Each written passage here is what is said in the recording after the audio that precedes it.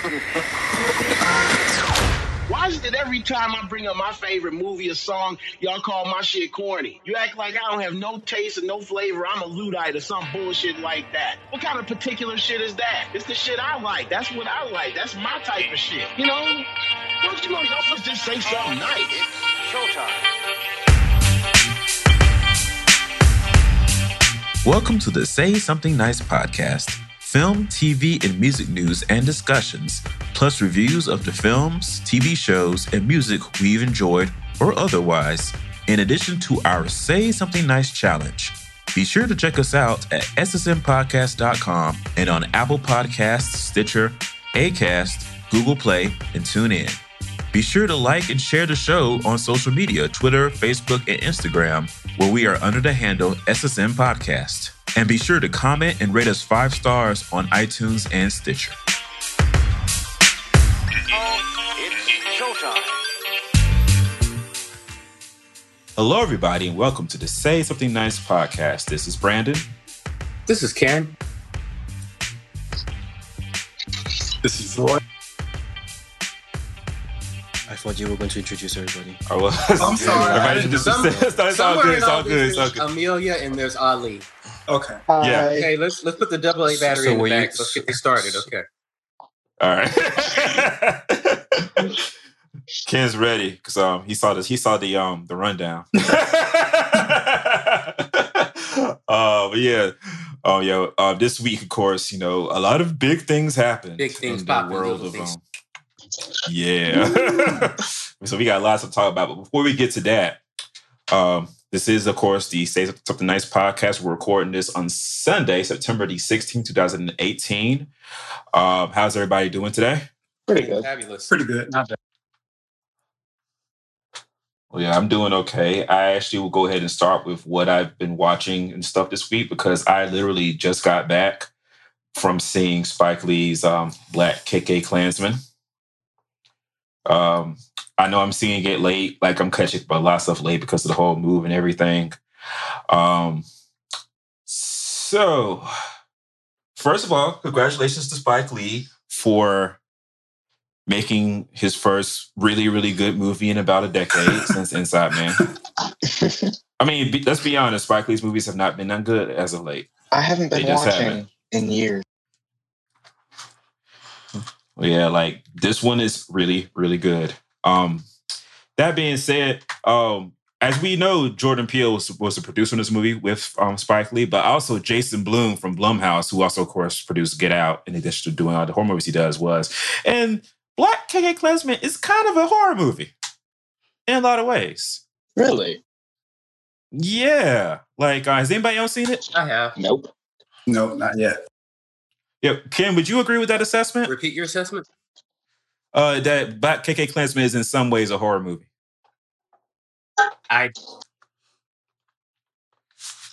Well, would you at least find it at all terrifying? No. Okay. Well, the thing is, I found it terrifying in the sense that it hits close to home, and even though it's about, based on the life of Ron Stallworth, who was an undercover cop who infiltrated the KKK over the telephone, and then sent a white man to the meetings as his proxy. Even though it's about that, it's the way it's written and the way it's sort of kind of set up. It's more about today than anything else that could possibly been made. Like, it could have happened in the contemporary just fine. Just switch out Nixon for Trump, rather than like the re-elect Nixon signs and everything, and you would have had the same basic story. Yeah, I Like- think Ken probably isn't as shocked, but it's not as scary to him because it is a lot that we deal with right now. And you can see the same type of thing just from watching Vice, I would think. Like you see all these supremacists and the things that they believe and how, and just how it's everywhere, nowadays that it's, I don't know. It's probably not as. Yeah, so I thought it was a really, really good movie. I don't know if I can say I enjoyed it. I thought it was really, really good. I don't know if I might have to, if I see it again, I have to have like some alcohol to see it with because I was on edge. I was definitely on edge.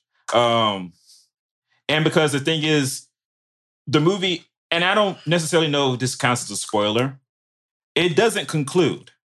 And like it has one of the best endings of any Spike Lee movie in the fact that it doesn't have an actual ending. Because the point is that, like Roy was saying, this stuff continues to happen today, and the movie actually ends with footage from Charlottesville. I don't think you can count that as not being an ending. The film has an ending, but the film was the film discusses like you're saying, the things that are happening today or still is happening today. But it has a completion to the actual story of the actual character. So they say it doesn't have an end. It's kind of a stretch. I mean, I see what you're saying. Like the thing is, it doesn't have a resolution for the problems that we are facing. We don't have that in the movie, no.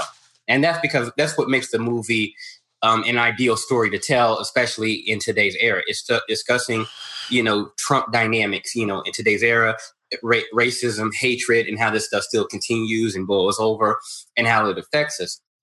Till today. That's why the movie is poignant and important. But to say it doesn't have an ending, no, man. Oh, no. Okay. I can see it that way. But yeah, it's really John David Washington is really good. Clearly he got his talent from his parents. The Adam Driver's okay. Like he didn't really stand out to me that much, but he was fine for what he was there for. And Laura Harrier is really good too. As wasn't Topher Grace David Duke? Yep. That's who was playing David Duke? Yep. Yeah. Okay. And funny thing is, I had just told Ali that David Duke is in the movie both as a character and then at the end in the Charlottesville footage. And he was like, David Duke is still alive? Yes, David Duke is still alive. I heard she was going to be in it, Lauren Harrier, and she was Liz in Spider-Man, so I'm going to see it eventually, but that's pretty much the only reason. Well, I think everybody should see it at least once. Just be well aware that it's it can be a lot. I heard it was good though. I've been meaning to. It is really good. And I saw it in an audience of all Black people, a small audience of all Black people. I don't know if I could have seen that with white folks. I saw it in a room full of a mixed crowd, and at the end, the Black girl yelled at the street, "Y'all white folks, y'all do something about this." Fix it. Right. Wow. Oh my goodness. The ball's in your court. I mean, right? Is she wrong though? Did she lie? No. She didn't lie. Because the funny thing is that the movie, of course, is an indictment of racist white men, but also of racist white women who enabled those racist white men. Like, it is a heavy indictment of them. Like, I don't think white women will look at Spike Lee for the next 5 years without being ashamed. Because he was looking at them to start with? I don't think so. No, he wasn't. I'm sorry, just the speak on the street in New York City. That's what I mean. Does Spike Lee just walk around? Okay. I have a weird thing because I was actually sitting next to an older white gentleman. Uh-huh. And one of the things I've kind of realized is, even though I think as Black people, we naturally have an instinct to feel a little apprehensive watching material such as this around white people. Number one, white people aren't as timid about this stuff as we think, except for the ones who are, like, I guess, gung-ho or MAGA some might be in their feelings. But for the most part, a lot of people who probably would go see this film and to begin with probably wouldn't be that bothered by the material. Even though I was still a little uncomfortable. But also with that said, there's a whole generation of people, Caucasian people who've grown up with Spike Lee films and Spike Lee dramas. He's probably to a certain generation of people, he's no longer that edgy because he was probably part of their rebellious roots to begin with at a certain age. So that was one of those things I kind of came to realize, like, okay, I have a good mixed crowd in here. I'm not saying that they're radicals, that they're changing the world, X, Y, and Z. But if you're white and you're going to see a Spike Lee flick, you know what you're going for. You know what you came for. So, you know why you're here, right? I wonder what it says about us as a community, that we're nervous about watching a movie about how we're the targets of racism, and we're nervous about seeing a movie like that amongst white people. No, I didn't want to see. Not nervous. I didn't want to see white people because I didn't want. Brandon didn't want to like clothesline somebody's grandmother. Yeah, that, and also if they had the wrong reaction to certain scenes, I didn't want to have that added emotional experience along with that. Right. It's a dark theater, Brandon. If you put your whole hand over someone's face and you just strangle them right there, no one's gonna notice. I mean, I will hope Brandon doesn't become the angry black man stereotype. I hope not too. Shit. You just palm someone's face and just wait until they stop. Right. Turn me into the strong shore strangler. My God. It's just there's a part in the movie where all of a sudden people start laughing, and the person right next to Brandon starts laughing at the wrong moment, and Brandon's like, "Could you tell me if this smells like chloroform?" Wow. Yeah, I think Brandon probably just has to stand up and look around, and they'll get the idea. Just right. Look back just at glare. him. Just stand up and look at him. Just look back at it. Just look back at it. Today. Just get up and Michael Clark Duncan, everybody. Yeah, most Omarosa's not around. So Beyond Black Klansman. Ghetto. I'm still trying to test out this sound bar I have. So I watched Sparkle, the new Sparkle, and I watched 5 Heartbeats back to back. So I was trying to watch something that had black music in it to see what it sounded like in 5.1. Ooh, that new Sparkle. Bless their hearts. Mike Epps, though, is a good actor. Mike Epps and everything like that, but like it was more important for me trying to figure out what the music sounded like on like in good sound with that and the 5 Heartbeats as well. Which one thing I learned about old movies, they don't really go back and fix them up, even though they say they're in 5.1. 5 Heartbeats was basically in stereo. There wasn't really like much going on as far as like imaging and stuff. But yeah, so there's that. Anything else that I watched? Bobby Brown was last week. How was that one? Don't. I watched part 1. It was awful. Because of money and rights issues, they had to re-record all the music and everything. I talked about it last week. It was. I didn't like it at all. At all. The only reason I would have watched it is the guy playing Bobby started out as a social media comedy actor. That's what he's most known for, and he's actually pretty funny. Yeah, he's not the problem with this. Everything else is the problem. Yes, he's doing what he's paid to do. I feel like I heard a lot of people say the same problem they had with that was like it was the same situation as the Aaliyah movie where they were both god awful, but you can't actually blame the star of the movie for the movie being so damn bad. Right. Ken, what were you about to say? I just don't understand why. I don't know. These films seem like a big money grab. There was like a style, like not stylistically, but like I don't know, the changes between part 1 and part 2 didn't make like, it's like I don't know, it was like 2 different people directed them and wrote them. They probably did. I didn't even get to part 2. I barely got through part 1. I was like, well, I'm not watching the rest of this. Oh yeah. Oh wow. And part 2, like his I'm like, it was like, Alicia, who ends up being his wife. I'm like, okay, is she his girlfriend or his guardian angel? Oh, I heard. I don't know if y'all saw Bobby Brown's sister was on. Oh, she went Facebook. off. Yeah. Yeah. Basically saying that like Alicia found her way into the story far earlier than in real life she actually was. But wouldn't that be on Bobby? That would be on Bobby. Wait, also it would be on Bobby and it'd be on the writers and everything because it seems like Bobby had enough control over the project to be like, we're gonna, alter history a little bit, I mean, Janet Jackson certainly say altered history. So. Yeah. I mean, and I almost I haven't read the story, and I heard there's a lot more in the book, but it almost feels like a throwaway example of him getting into dating famous people. It felt disrespectful, to be perfectly frank with you. It was. Like, and especially like, even though they cut the scene of her being left out on the doorstep naked, and the edit is so ragged that you can tell where exactly where it was lifted out of the episode. Yeah. Just the way that they shot the sex scene it's just Janet Jackson. Not even just any woman. It was just disrespectful. It was like they shot her like it was disrespectful. I don't have any other words for it. Like, especially on primetime television on BET. I didn't know you could do that sort of thing on BET. This ain't uncut. It's not 3:00 in the morning. What did they do? They were still undercovers. No, the version I saw, they were in the hallway. They were on top of the couch, under the couch, beside the couch, beneath the couch. They kept doing cutting angle. Okay.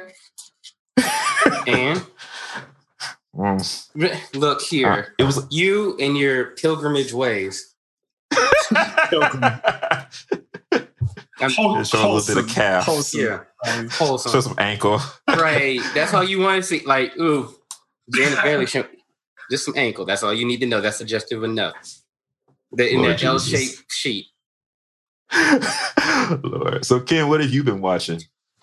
Movies wise, I really haven't watched anything. I watched that Bobby Brown movie, unfortunately.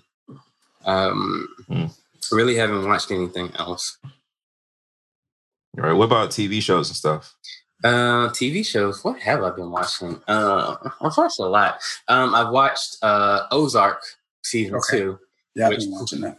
Which pulled me directly in. Oh my gosh. I still love it. Still, it needs to be more than 10 episodes. But it's kind of like, this is the heir apparent to House of Cards for Netflix. Okay. If somebody, like, that's what I see. It was so good, except not as boring. I love House of Cards, but House of Cards can be slow.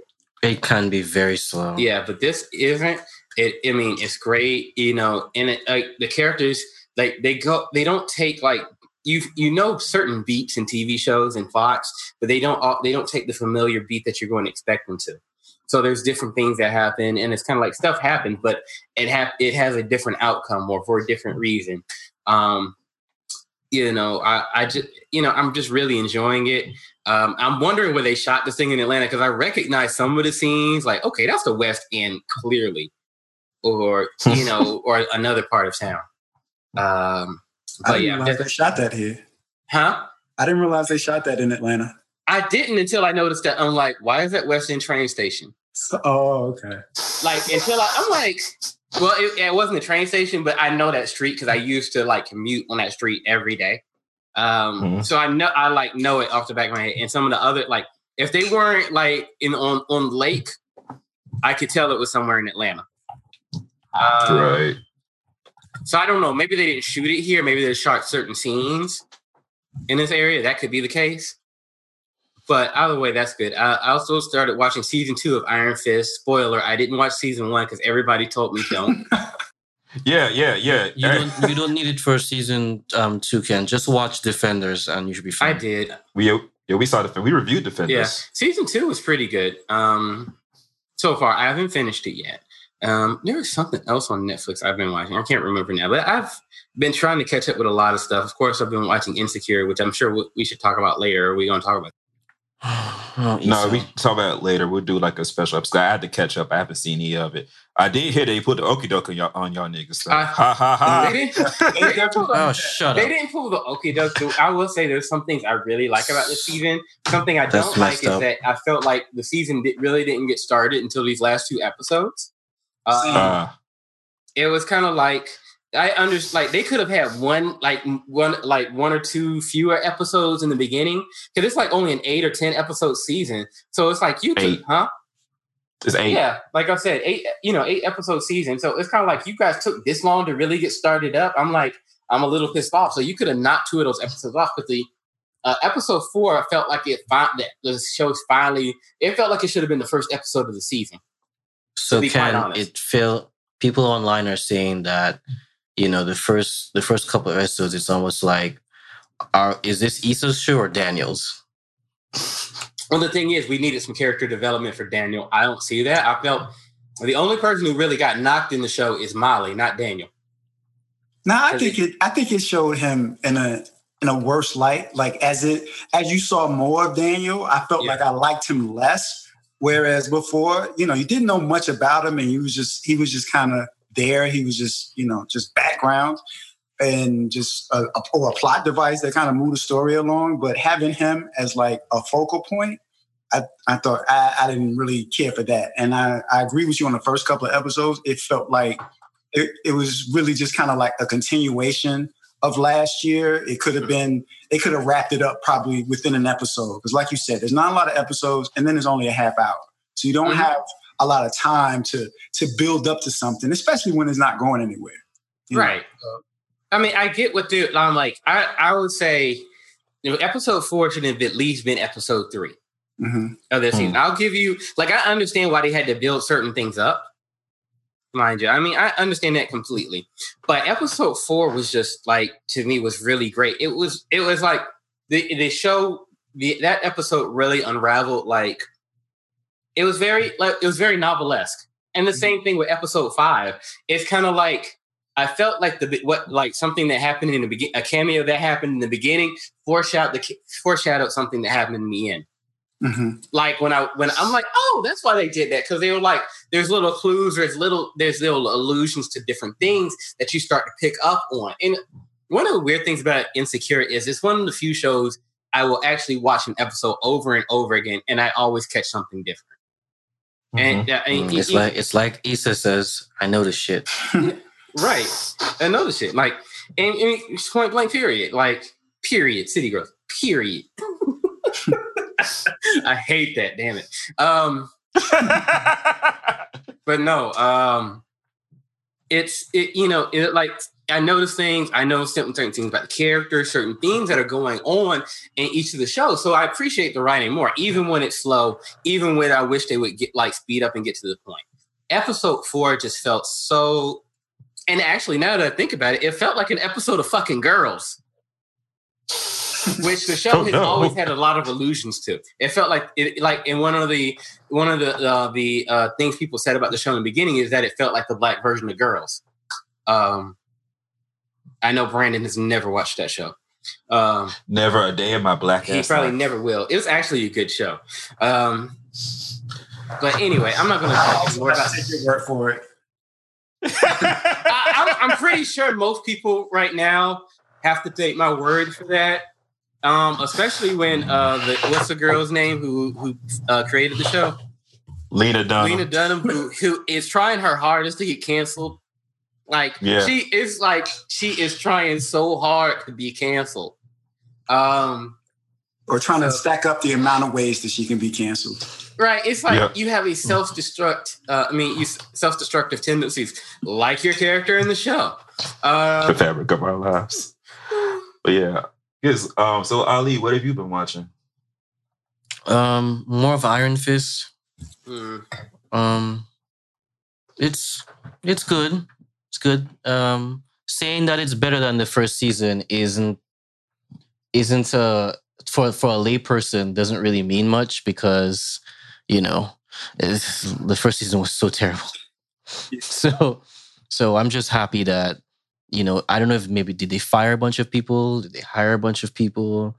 Did he have more time to do more fight choreography? I think that's actually all of that. Yeah, did he get some acting lessons? Well, I mean, I haven't watched all of it, but I heard he's really they really focused the show on everybody else this season, and he's just kind of there. Okay. Well, they kind of make up for the fact that he's not that great of a character by making like everybody has to compensate for that. I mean, at this point, Misty has as much screen time as he does. Yeah. Even though I kind of hate the way Misty's has been written. Like she was the highlight of season 1 of Luke Cage, but she just comes off as the forceful, angry black woman sometimes. Yeah, she's annoying.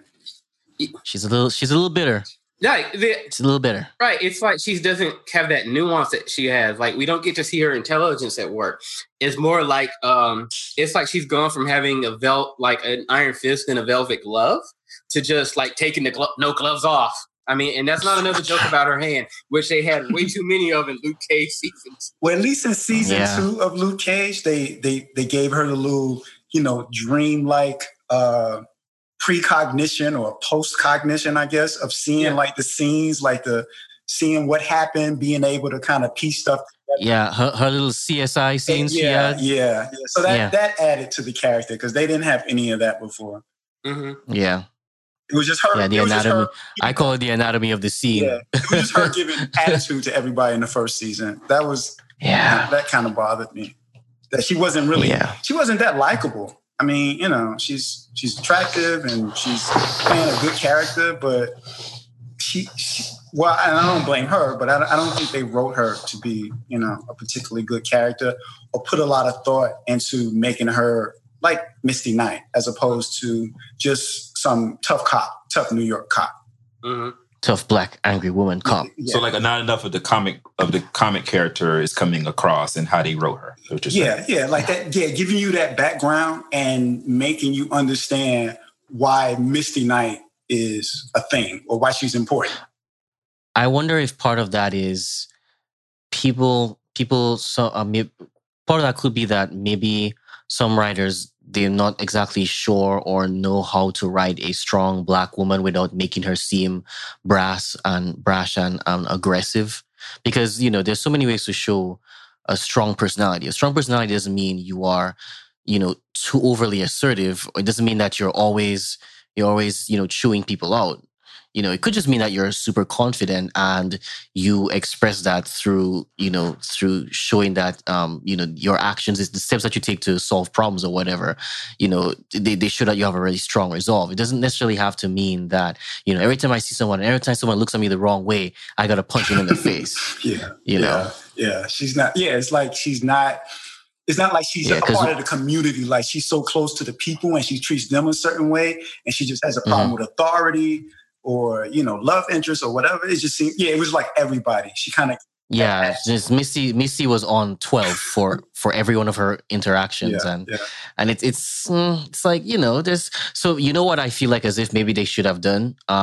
Again, I don't read Luke Cage, but maybe throw in there a young character so that way that young character can bounce off her so she can show her a softer side a little bit, you know, to show that, hey, I can also be this kind of person. Yeah. But that's how I feel. So I've been watching Iron Fist. I haven't seen any new movies as of late. It's just been a bit of Iron Fist, and that's pretty much it. Okay. Royal, what have you been watching? Pretty much the same as you guys. Insecure, Ozark.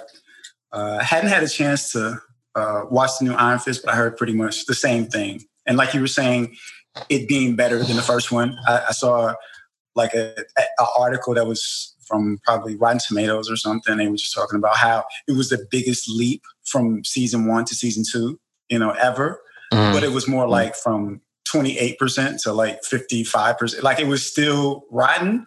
Yeah, that's why I was saying it's saying that it's better. Yeah. It doesn't really say much. It doesn't really, you know, but at least it's better. Yeah, I found it funny that it was still rotten despite the huge leap. But he didn't have much to say about it. The guy I pay the most attention to, the Blurred Vision podcast, but he definitely on Instagram did not let them live down the... What? So we don't know them, but we know I listen to Blurred Vision too. He definitely didn't let them live down a scene where apparently he used the Iron Fist power on 2 pistols. He's posted that image on Instagram at least 4 times. Yeah. I haven't gone to that part yet, but I know it's coming. So. I was gonna watch it, and then I saw that, and I was like, you know what? I'm gonna ignore this because I have the same beef with Luke Cage, with Jessica, with Iron Fist. I have the same problem with all 3 of these shows. The only one that I don't have this beef with is Daredevil, because with Daredevil, it's a minor annoyance, but he's a dominant enough character in his own right that it doesn't come up very often in my mind. Jessica Jones, her entire character, what inspired her to become a superhero in the first place back in the day was Spider-Man. Luke Cage and Spidey are borderline best friends, and Iron Fist and Spidey interact constantly. So in the comics, it's one of those things where they've created this world, and I'm not saying any of the shows are bad, but it's like you exist in the same city that in the world you've crafted, the incident happened, Ultron probably happened, Agents of S.H.I.E.L.D. has happened, but you can't talk about it. So I have to assume if you're trying to loosely be connected to MCU, Spidey's running around. So it's like the world that they've created is so divided that I just maybe what they should have done. Maybe what they should have done. If I think what you're highlighting a very interesting sort of location sort of issue. Maybe what they should have done is have each of these heroes in different boroughs.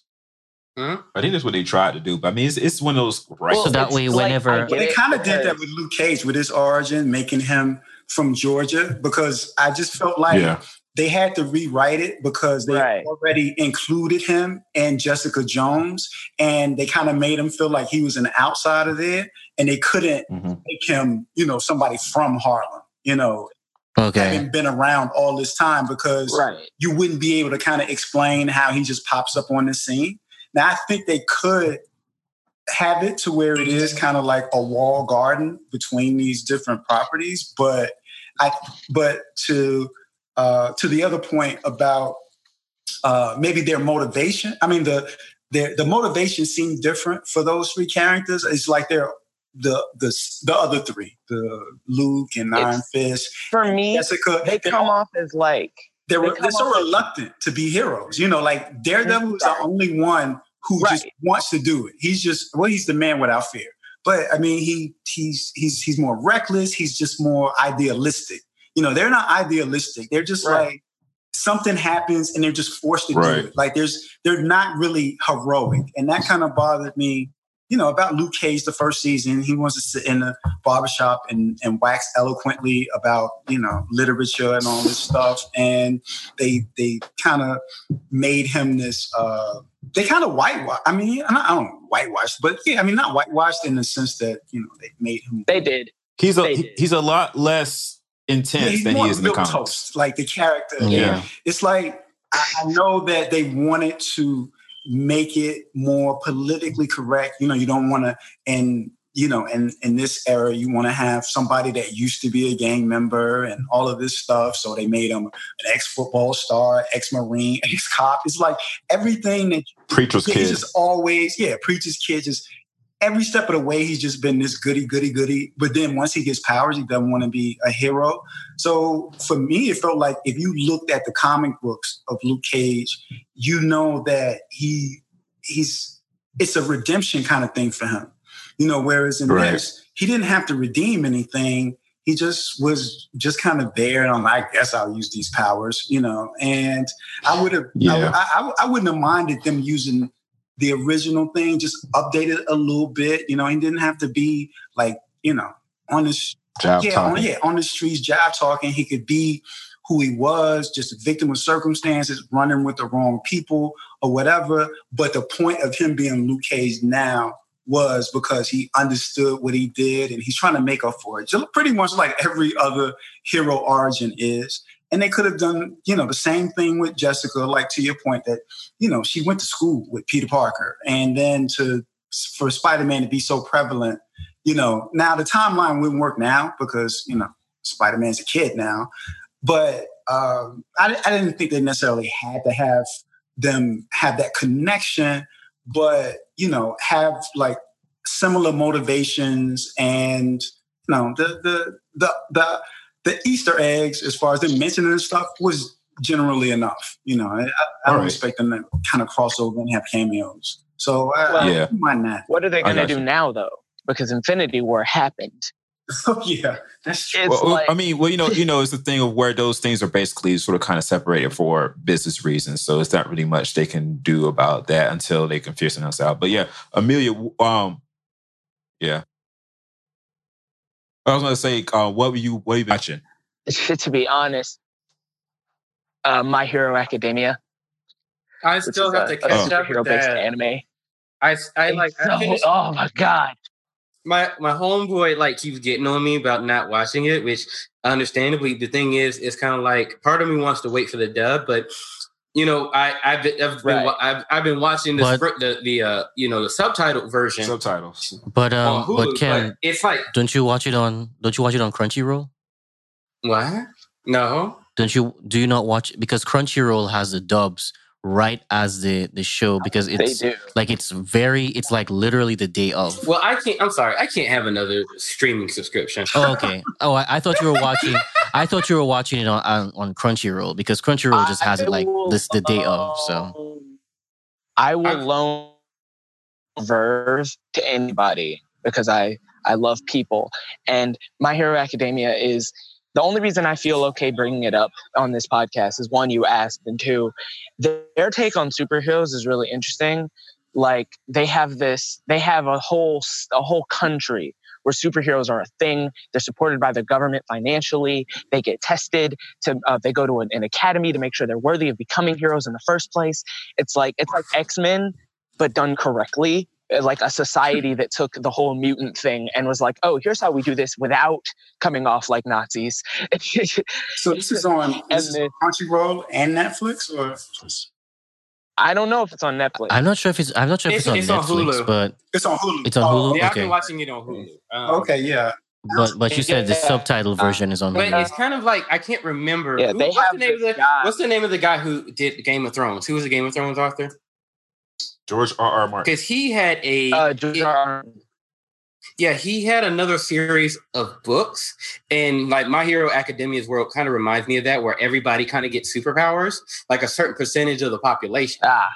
So it's kind of like in the world of My Hero Academia, it's kind of like that. It's more or less like if you don't have a superpower, or as they call them, a quirk, you're more of an anomaly in that instance. Like even if it's just something minor.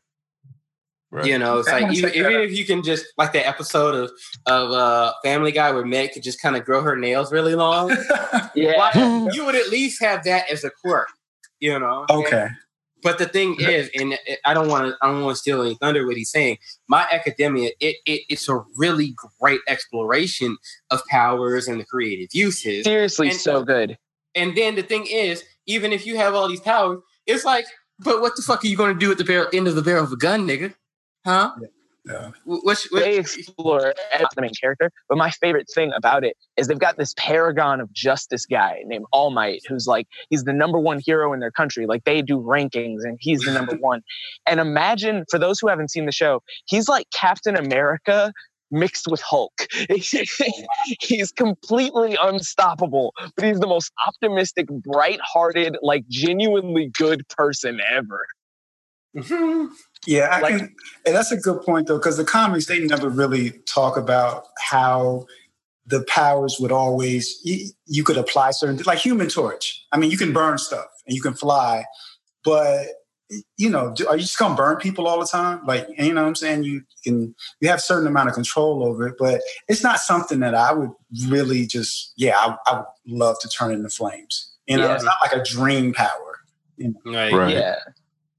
Take away the they do a good job of exploiting. They do a good job of taking all the superhero stuff that America's been doing and kind of exploiting where it's wrong, and being like, in an actual society, this couldn't work, this couldn't work, this couldn't work, and then they have an alternative. It's like they have a whole section.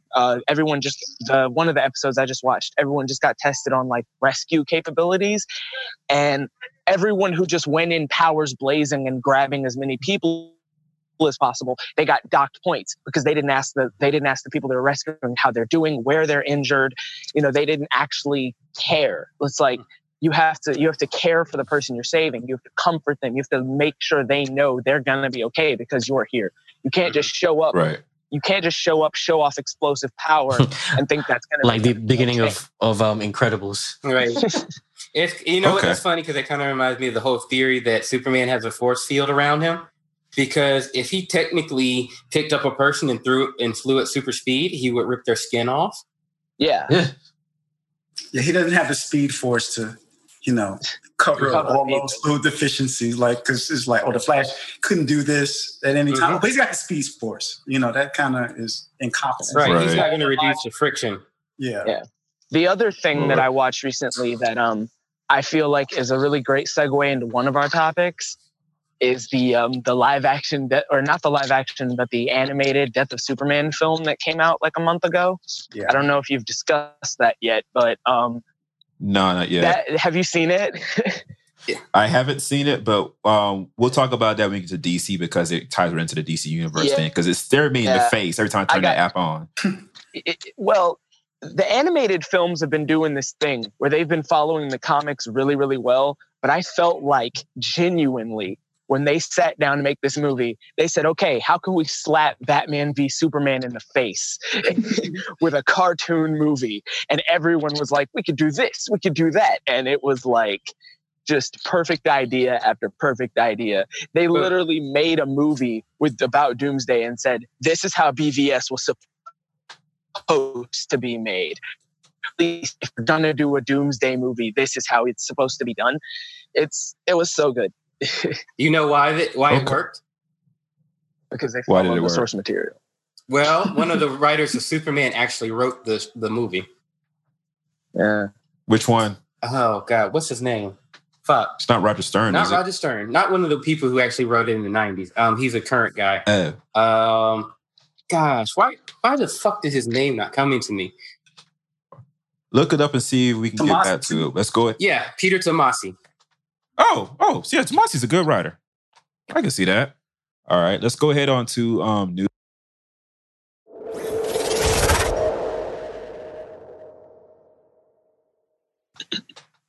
All right, so first up, the Emmy Awards on any other regular year would be tonight, but because NBC has them this year and NBC has Sunday Night Football, they will actually be airing tomorrow night instead. Oh.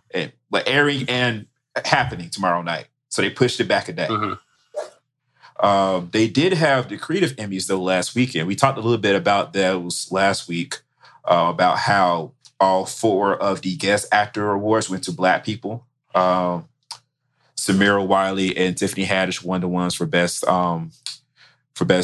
actress in a best guest actress in a comedy and a drama, and Cat Williams and Ron Cephas Jones won for best actor in a comedy and in a drama. Also, Kenan Thompson won his first Emmy for original music and lyrics for Comeback Barack from the episode of SNL with him and Chance the Rapper. I don't know if y'all remember that. I'll have to look it up. We miss you. Yeah, we miss you, Barack Obama. And John Legend became, I believe he's the youngest male ever to have an EGOT, Emmy, Grammy, Oscar, and Tony. Because thanks to Jesus Christ Superstar, which he produced and starred in.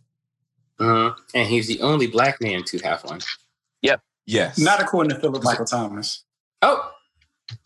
Philip Michael Thomas has an Oscar? Nah, he used to call himself Mr. EGOT.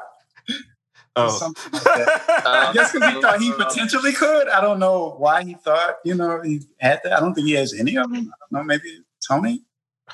I mean, he was trying to declare it, He was trying to speak it into existence. Speak it into existence, yes. He didn't speak loud enough. It's not a lie if you believe it. Lord Jesus. Next, the mantra of MAGA. Lord. Did you guys see the Instagram video of him deciding where to put the Emmy? Oh, John Legend? He was like looking at his wall shelf full of Grammys and stuff. And he just he grabs a bench from the piano that's next to it, climbs on top of it, still in his suit, just moves something over, puts the Emmy there, gets back to Chrissy Teigen, say perfect in the background. And he's just looking at his shelf, just smiling. Like, it was a beautiful moment. I watched that clip. It was like a 10-second clip on Instagram, but I watched it probably 5 times because I was so happy for him. So hopefully those album sales will catch up one day. Wow. Oh, wow. John Legend's due for another hit album. Hopefully he'll get that back. I mean, all of these did some pretty good justice for him, though. He hasn't had like a number one forever that we'll never forget, but his albums have been doing well. I like to call John Legend like quiet famous, the same way Matt Damon is, where like what they do normally makes a good amount of money, not followed 24/7 and being obsessed over it. Okay. I don't know if you that cut a little makes sense, bit, but I think we made it all out. You cut out a little bit, but I think we got the gist of it, though. The gist. Sorry, I don't know how good my signal is where I am. I'm very, very deep on the south side of Atlanta right now. Southside. You be all right. Next up, Cassie Lemons, black filmmaker. She is making a Harriet Tubman movie called Harriet, starring Cynthia Erivo as Harriet Tubman, and it starts shooting in October. Okay. Where does it start shooting? In Virginia. Oh, I thought you were going to say Wyoming. Why you going to say Wyoming? Who would film a Harriet Tubman picture in Wyoming? I just wanted for irony. Is she gonna be on the mountain? I just wanted it's for Hollywood. irony. I mean, so she can be Heidi instead of. with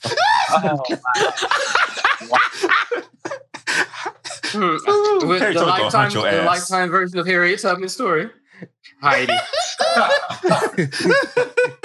The hills are alive with slaves. Oh my God! Jesus. Oh Jesus Christ! With the Black People anthem. Oh no! Jesus. No. Starring Scarlett Johansson. Jeez, that escalated really way too quickly. Right. For me. I was enthralled. The makeup was amazing. Shout out to Paul Mooney. Next up, a little bit. So as we know, Kenya Barris, the creator of Blackish and co-creator of Grownish with Larry Wilmore, he left his ABC overall deal to go to Netflix this past couple of months. And the catalyst for it, we already knew it was the fact that it was an episode of Blackish that ABC didn't air. For what we had heard, it was just what we heard was that it was one joke about kneeling that they didn't want to put in. And that's what it was. Apparently, what actually happens in the whole episode was an anti-Trump episode. It was of Andre looking after his newest, youngest infant son, Devontae. They named that baby Devontae, Lord Jesus. Devontae. But that's the Devontae Swing. And he's trying to tell, actually, for real, in the episode. She's trying to tell the baby a bedtime story. And he's trying to integrate the real world into the bedtime story. And it goes in this whole thing where there's allegories to the current, administration and Trump and everything. And the kneeling was only part of it. So Kenya Barris told the Hollywood Reporter, as much as he possibly could without jeopardizing the fact that he still has to see some of these people every now and then because his shows are still on ABC, even though he doesn't work there anymore. He doesn't want them to he doesn't want to make it as bad for them. Except for, I think his name it's Ben something. One executive he said was just a complete dick to him. Told him one thing and didn't say the other. The part I found was interesting, though, was that Bob Iger, CEO of Disney, which of course owns ABC, called him sick in the bed and was like, listen, Trump is president. We are trying to get Trump voters to watch ABC more. And we're buying Fox, so we don't want the Trump administration to mess with the deal. So we can't show the episode. Yet. At all. They buried it. Okay, never mind. I mean, that makes... It's not you. Yeah, it was Ben Sherwood was the executive who he said was just a complete dick. He runs Disney ABC television. ABC Network is below him, basically. He liked Shannon Dungey. It wasn't her. For those who Shannon Dungey, of course, is the black woman who's the head of ABC, the network, the entertainment side. But yeah, so that's what actually happened. They say that they've taken every copy of the actual episode and buried it in the scripts. Anthony Anderson and Tracy Ellis Ross have never seen it. Oh, wow. And they won't see it, even though they really want to see it. They really believed in it.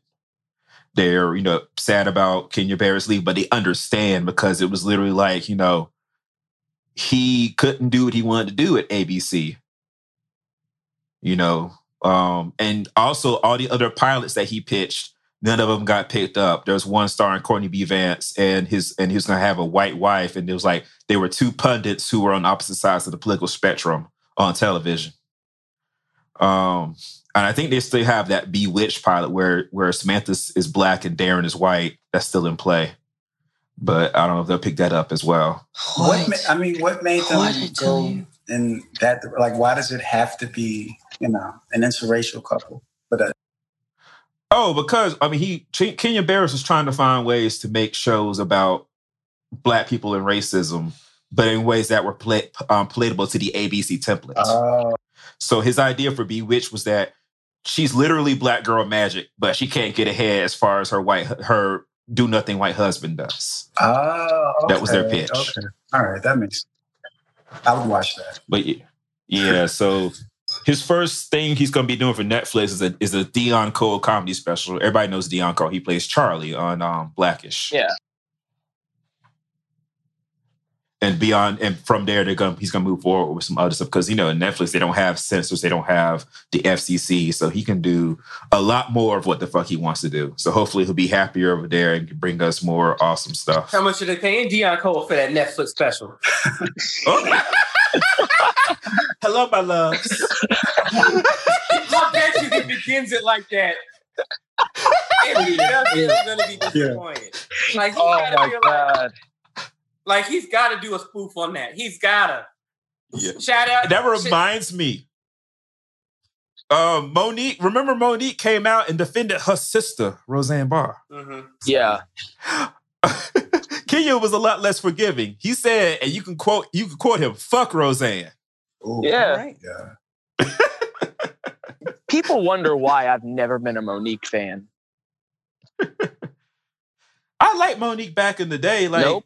And I understood the whole thing. I understood her side of the whole Oscar controversy.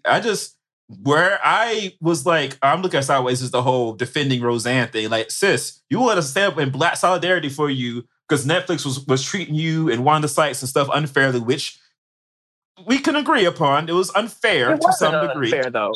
Like, okay, they can butter her up and call her a legend all they want. What is her resume? The abusive mama on Precious and Meet the Parkers.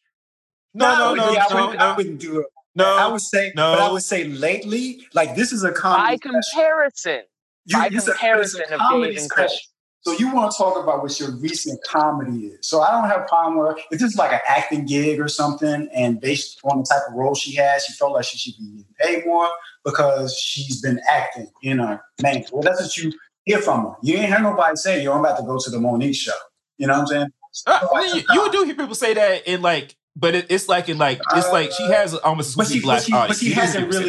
But she hasn't really felt. She ain't selling out because she hasn't felt like she's had to though. I mean, you definitely. Ain't nobody shooting her. She's not doing no chitlin circuit clubs or nothing like that. If it's Monique, because you already see how she is with Netflix. You think she's going to go to any town and just feel like she's got to do these small venues. My thing is, I haven't heard of anybody talking about her comedy. You know what I'm saying? Nobody's talking about how funny she is. Like during that whole thing, nobody said, "Well, I saw Monique and she was still funny." Because that's the bottom line. Exactly. I saw Monique back in the day. She was funny. I've seen her live, Queens of Comedy, all that stuff. But that's about the extent of what I've seen of her doing comedy.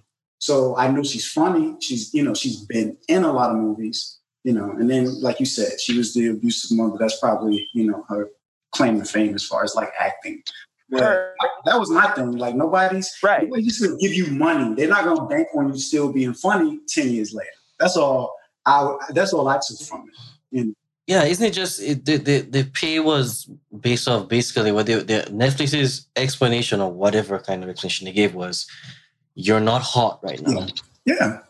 And they probably this other person is hot right now. The door is open, sir. As a reason why, here's the pay. Here's why there's a pay disparity. That's why. Always. No.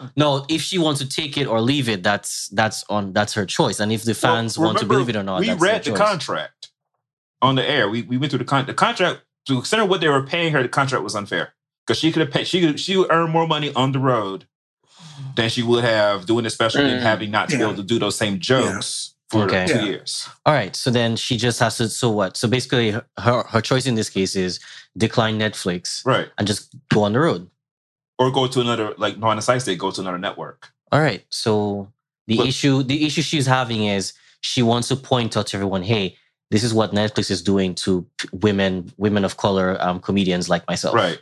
And I was saying was that when she stood up for Roseanne, I was like, what's going on? Because it's Roseanne. They can hire all the black people to be on that show they want to. They cast somebody to play DJ's wife as a series regular. Sister, bless you. Get that check. It still got her stink. I'm not watching. I'm sorry. It still got her stink on it. Right. Pay your bills. Make sure your pets and everything is well fed. I can't watch that show. I'm sorry. I've never seen the reboot.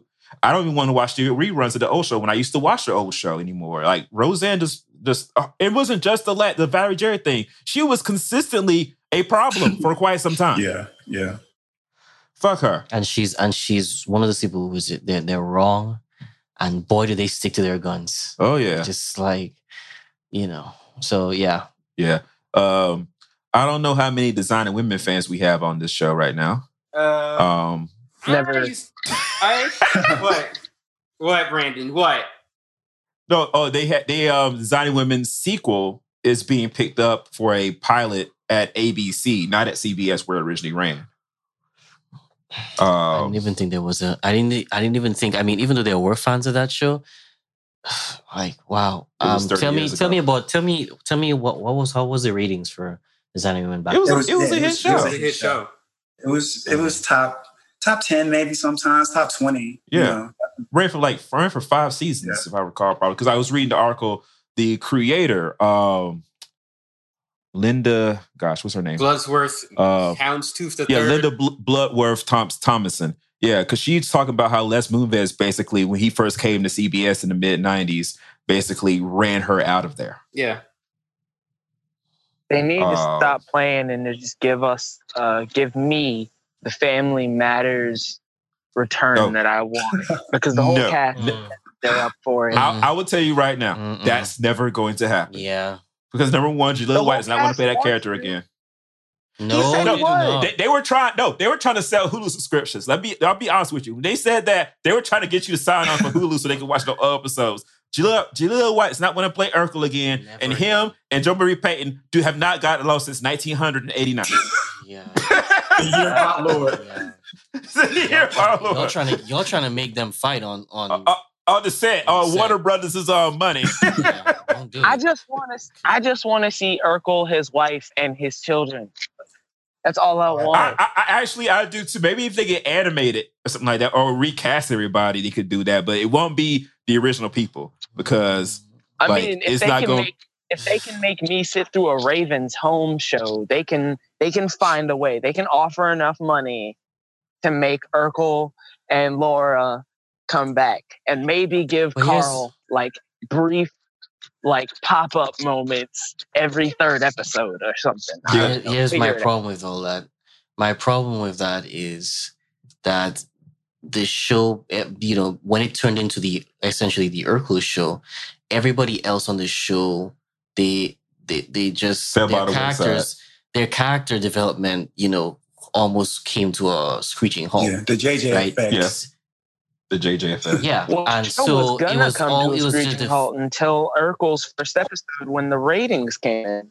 Because before that, he was on a piano saying the whole world in his hands. Yeah, the thing was that it made the whole show about him rather than having him as a compliment. They should just make Urkel cool, and then Laura, how he grew up and turned into something. Here's the thing, though. When you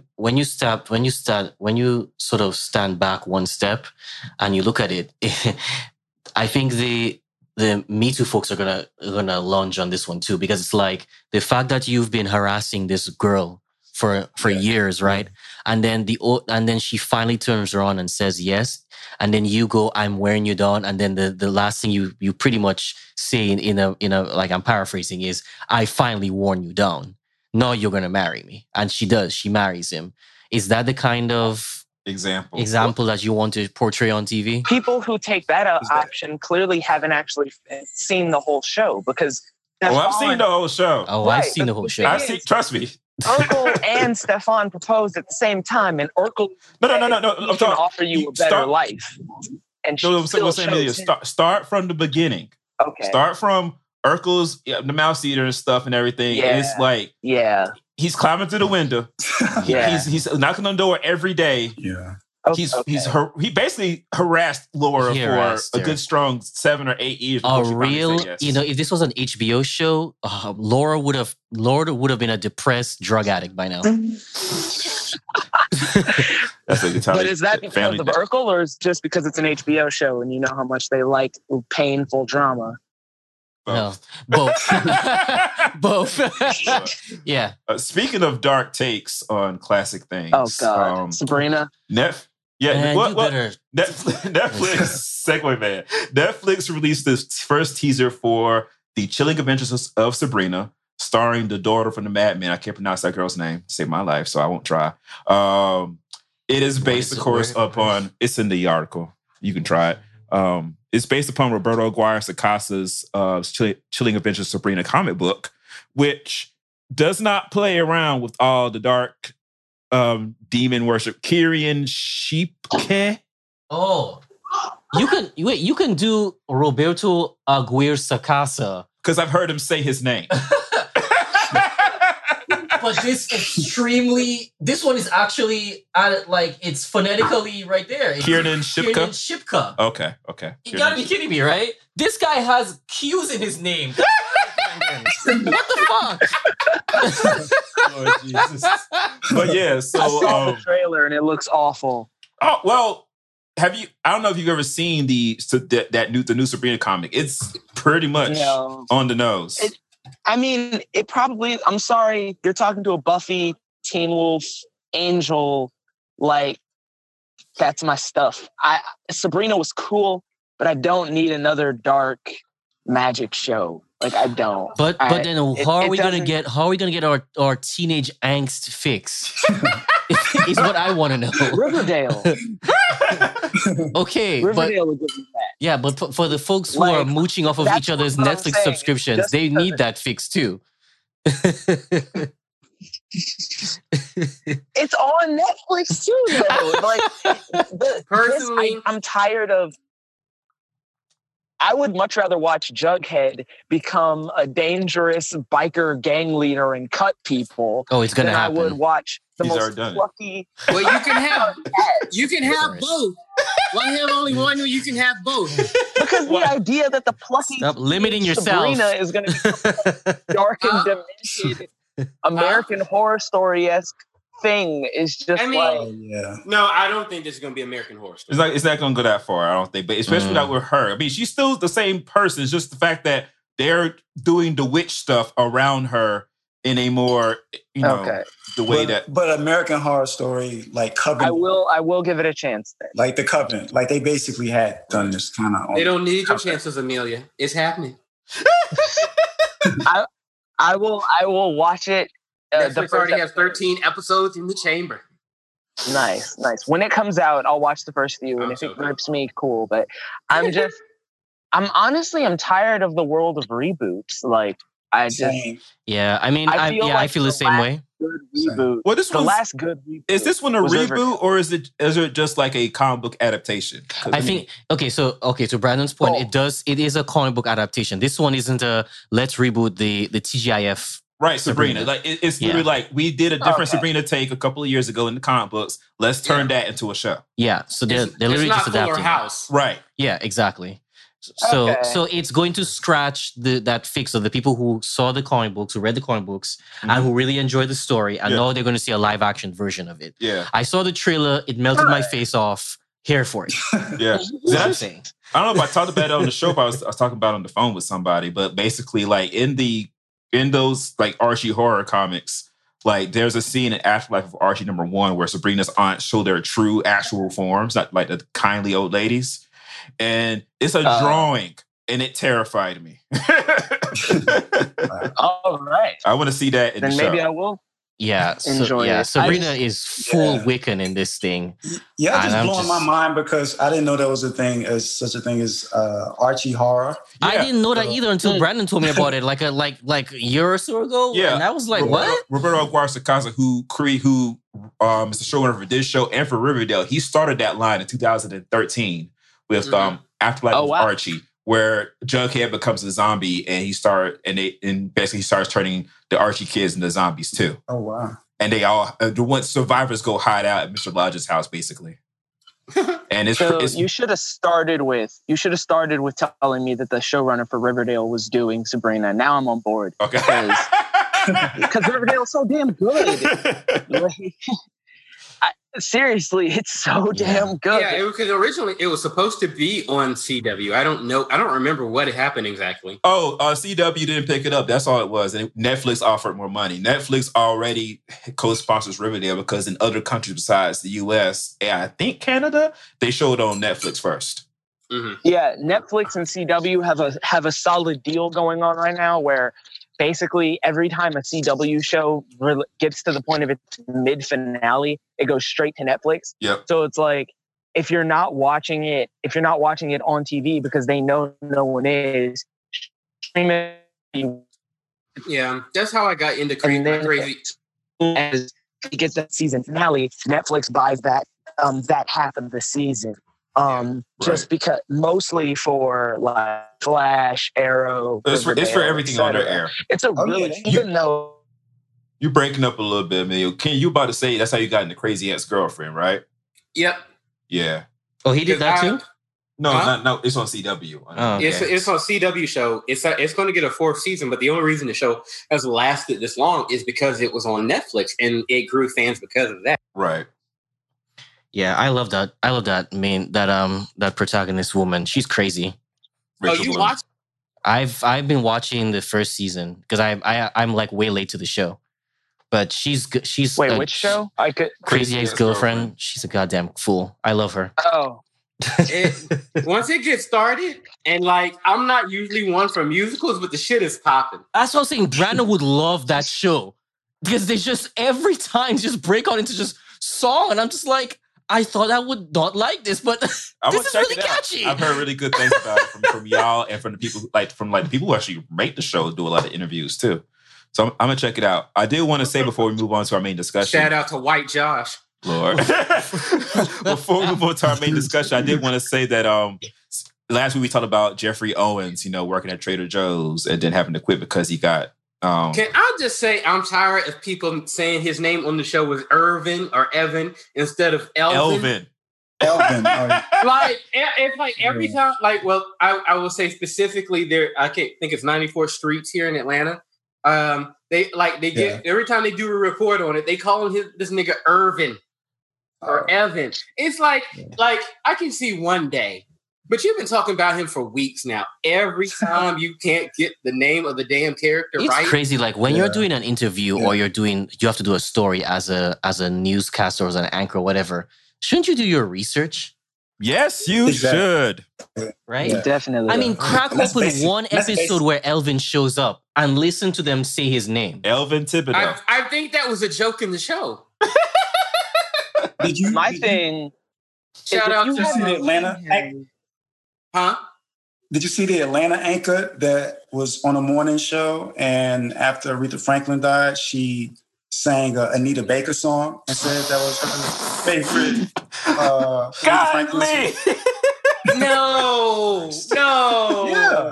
Yeah. She sang it. She sang, what did she sing? You Give Me Joy. Yeah, that's what she sang. And I don't know what kind of tune it was in, but she was just like, yeah, my favorite song was, and they just paused. Her 2 co-stars or whatever, and they just kept it moving. But it was a sight. Just saying respect if you have to try that hard. But yeah. Exactly. Just she got that to fall back on. Yeah, what I was going to say is that Nate Richard, who played Harvey, Sabrina's boyfriend on the original TGIF, Sabrina sitcom, he came out and he said, yeah, I'm glad to hear Jeffrey Owens talking about, what it's like for us actors. I was the star of a TV show too, or the co-star, and now I'm a handyman and a janitor. I'm a jack of all trades to pay my bills. The royalty check for Sabrina is not enough to pay the rent. People act like just because you were on a hit show, that means you're still a star actor. Right. Have you seen this man on anything in the past decade or longer? No? Then he got a regular ass job somewhere. Right.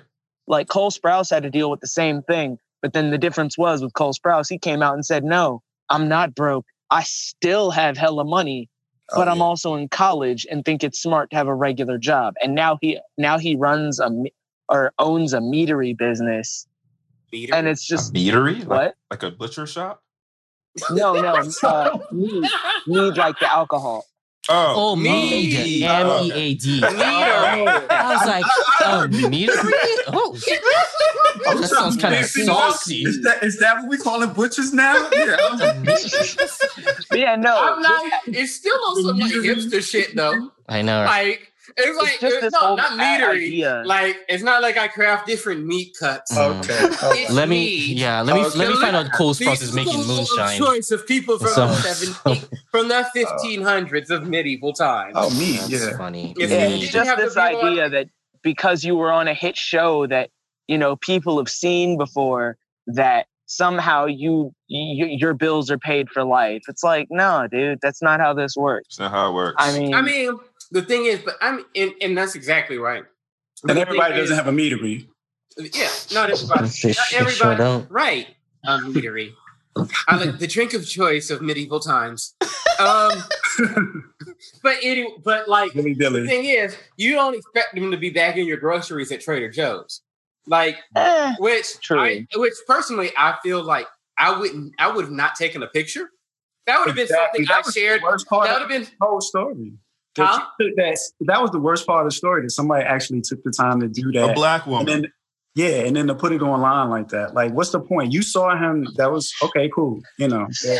that's a story you share between you and friends. Right. Yeah. Like, oh, I saw old boy, and you have that understanding that number one, that wasn't him in a good light anyway. You know, because you know them lives. Because there's no way to spin that into any other kind of story than look where he is now, or look Right. where he's going to. I mean, there's no other spin. Hey, you know, work it at, you know, the grocery store like it was a promotional thing or something. Nah, it's you trying to. I mean, you basically shaming him just for putting it out there. Right.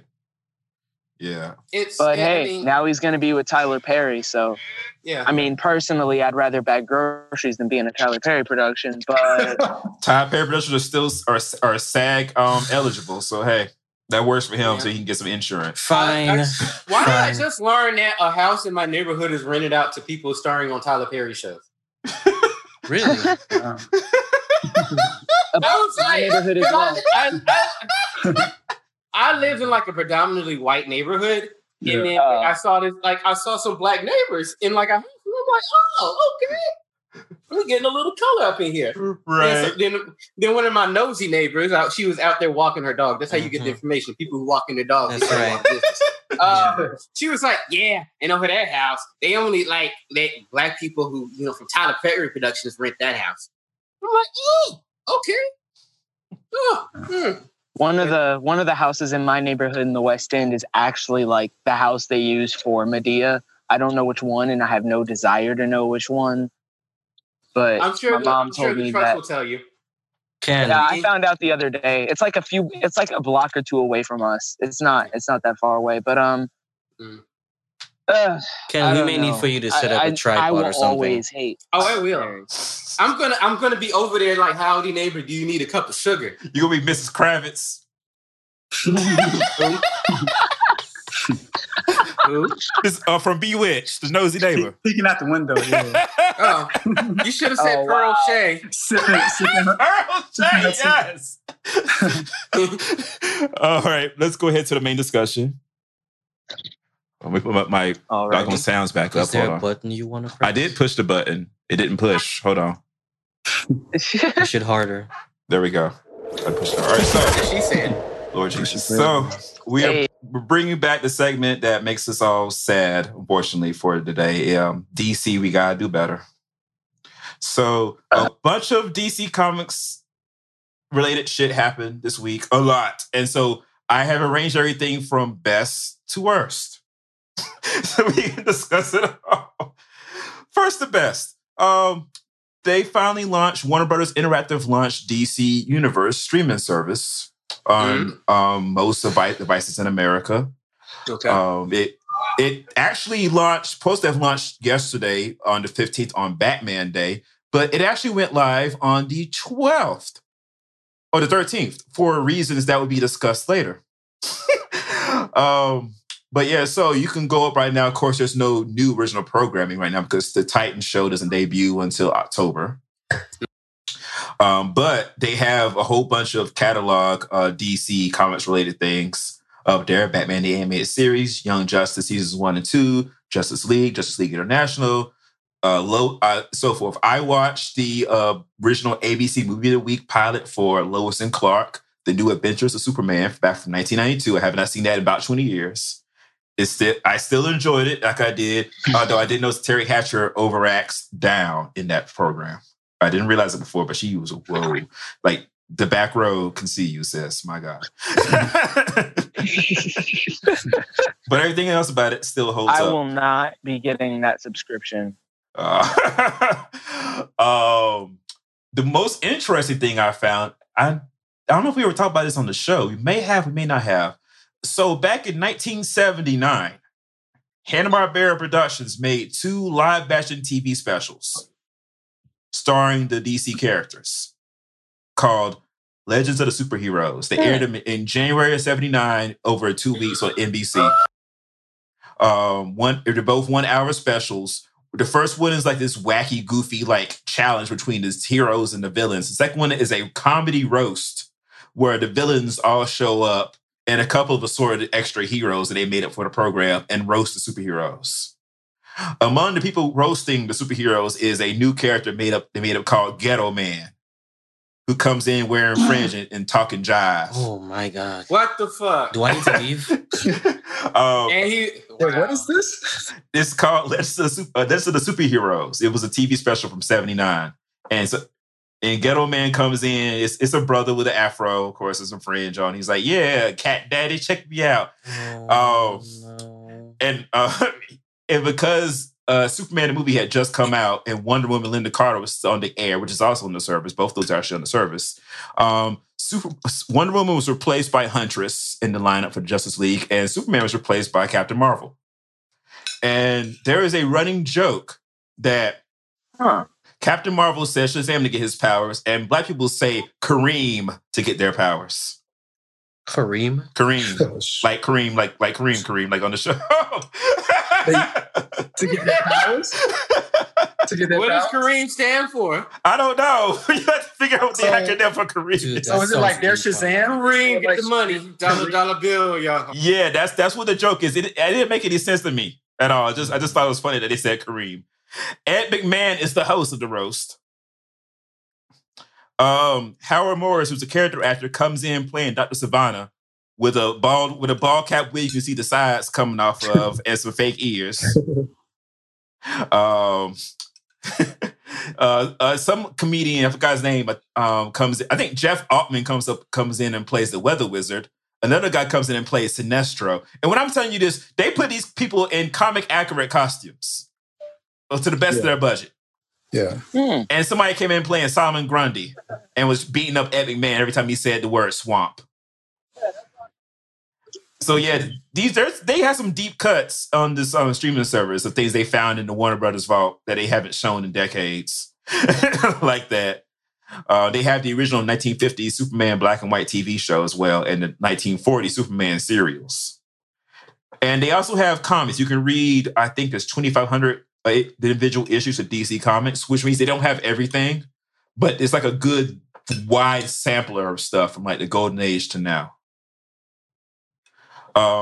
Most part, I think is fairly cool. Like, it's fine. I like it better than Boomerang because I like Boomerang. Boomerang has been kind of lax with adding new content or like old new content. And their navigation it's really set up for like kids who just turn on and just start watching stuff. I wanted to watch a particular Popeye cartoon. I have to go through a couple of hoops I don't feel like I should have to go through to get to that on Boomerang.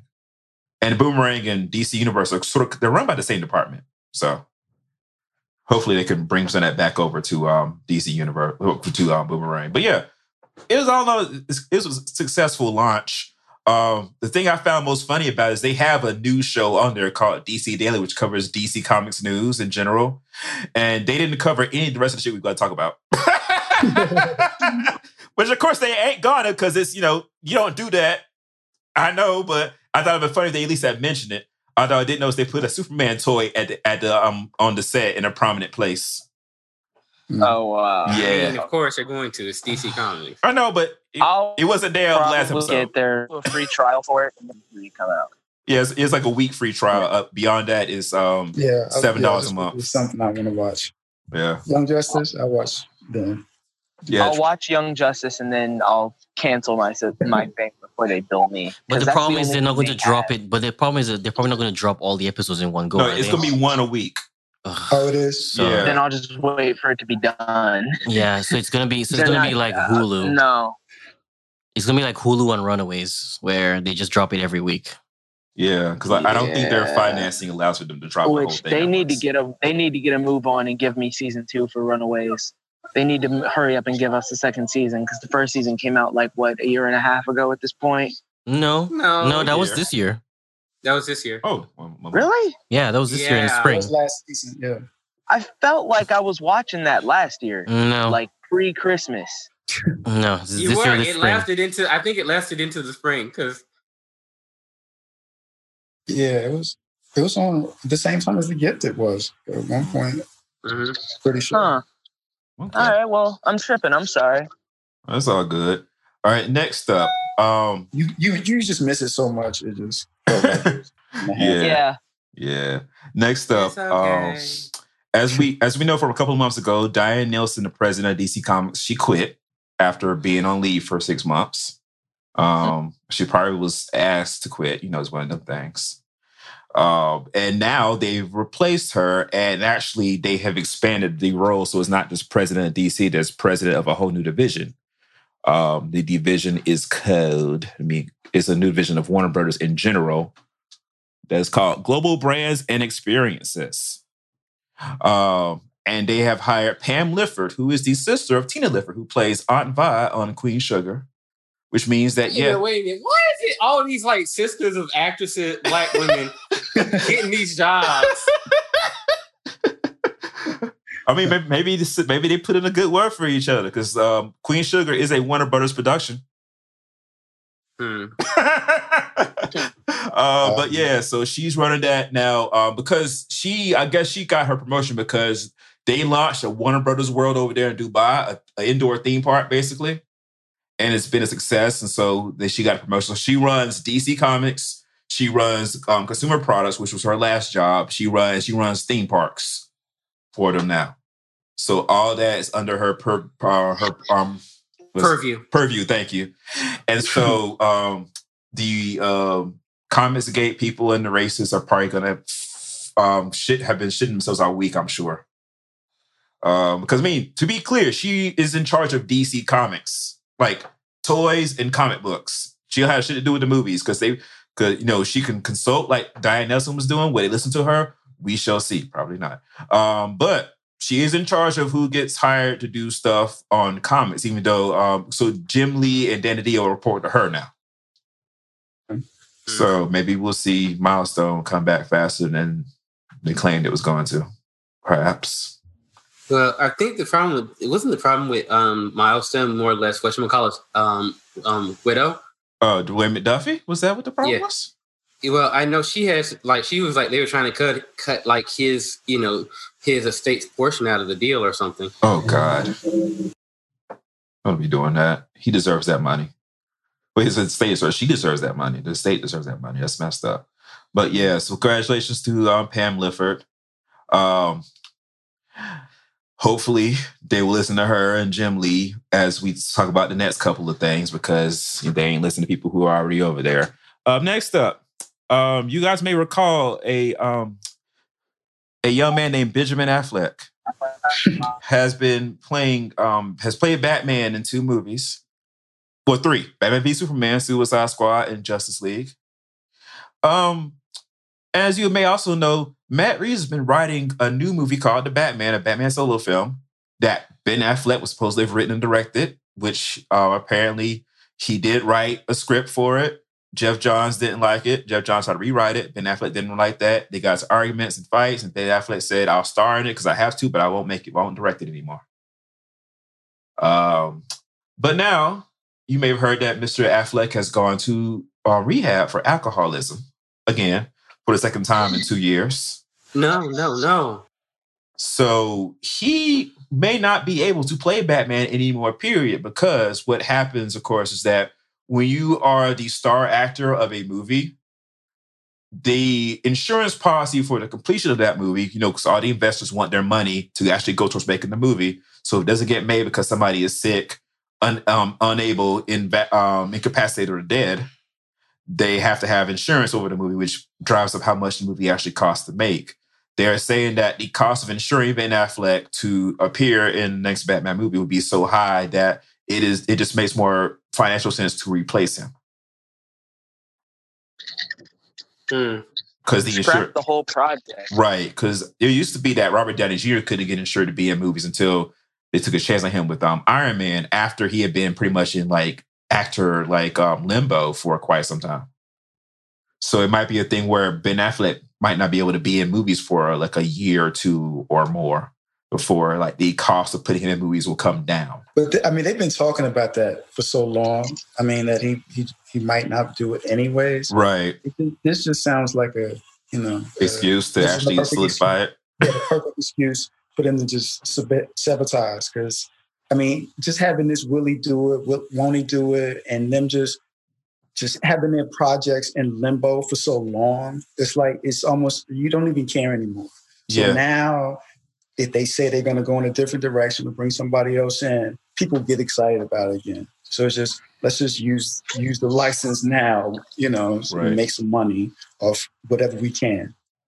Can I be honest though? I don't know if that would get me excited. And I know y'all gonna I guess the debate starts now. They fucked this all the way to fuck up. All the way. It's 85% fucked up. The entire DC movie thing, from the quality of the films to their performance to how Warner Brothers can't seem to control leaks coming out of the studio.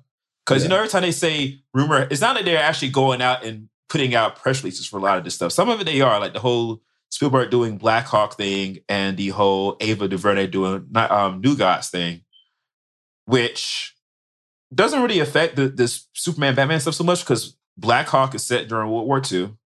I went and read through the history of Black Hawk after that whole thing happened. And I found it intriguing and problematic because they have a Chinese sidekick named Chop Chop, who's a key team member. I don't know how they go handle that. And of course, New Gods is on another Earth, and they could tease Darkseid or have Darkseid beat, and then maybe Darkseid goes to Earth at the end of the movie. But it can be separate for a while at least. But the whole Batman Superman stuff, it's they have been trying to make Batman v Superman for 16 years before it finally came out. And then it comes out and it's what we got. Yeah. And it did what it did. Awful. And it's just who, how, why?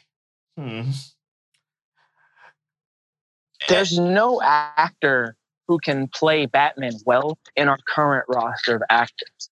Honestly, in my opinion, no. That can look like the character, act like the character, and perform the character well. In my opinion, I would say keep Dylan O'Brien in the movie industry for 5 years. Wait till he's 28, and then he could do it. But all these guys who want to be Batman just don't fit Batman to me. But to be honest, I think Batman, ever since the Christopher Nolan era, Batman has been slowly killing the DC as a whole. Because even the comics are so Batman obsessed at this point that there's nothing else going on. We have a whole era of a story arc right now about Batman and other universes taking the superpowers of other superheroes, murdering them and turning back. I'm I need DC. And the sad part is none of this comes from a love for the Batman. People think they love Batman. No. They love the Joker, which is why even Batman's storylines suck now because they're all about the Joker. And they really need to stop. And I feel like they need a new hero to push on us so that they will stop with this. And honestly, if they want to keep it connected to Batman, just do Super Sons. Because I just finished reading all of the Super Sons stuff, and it is so, so good.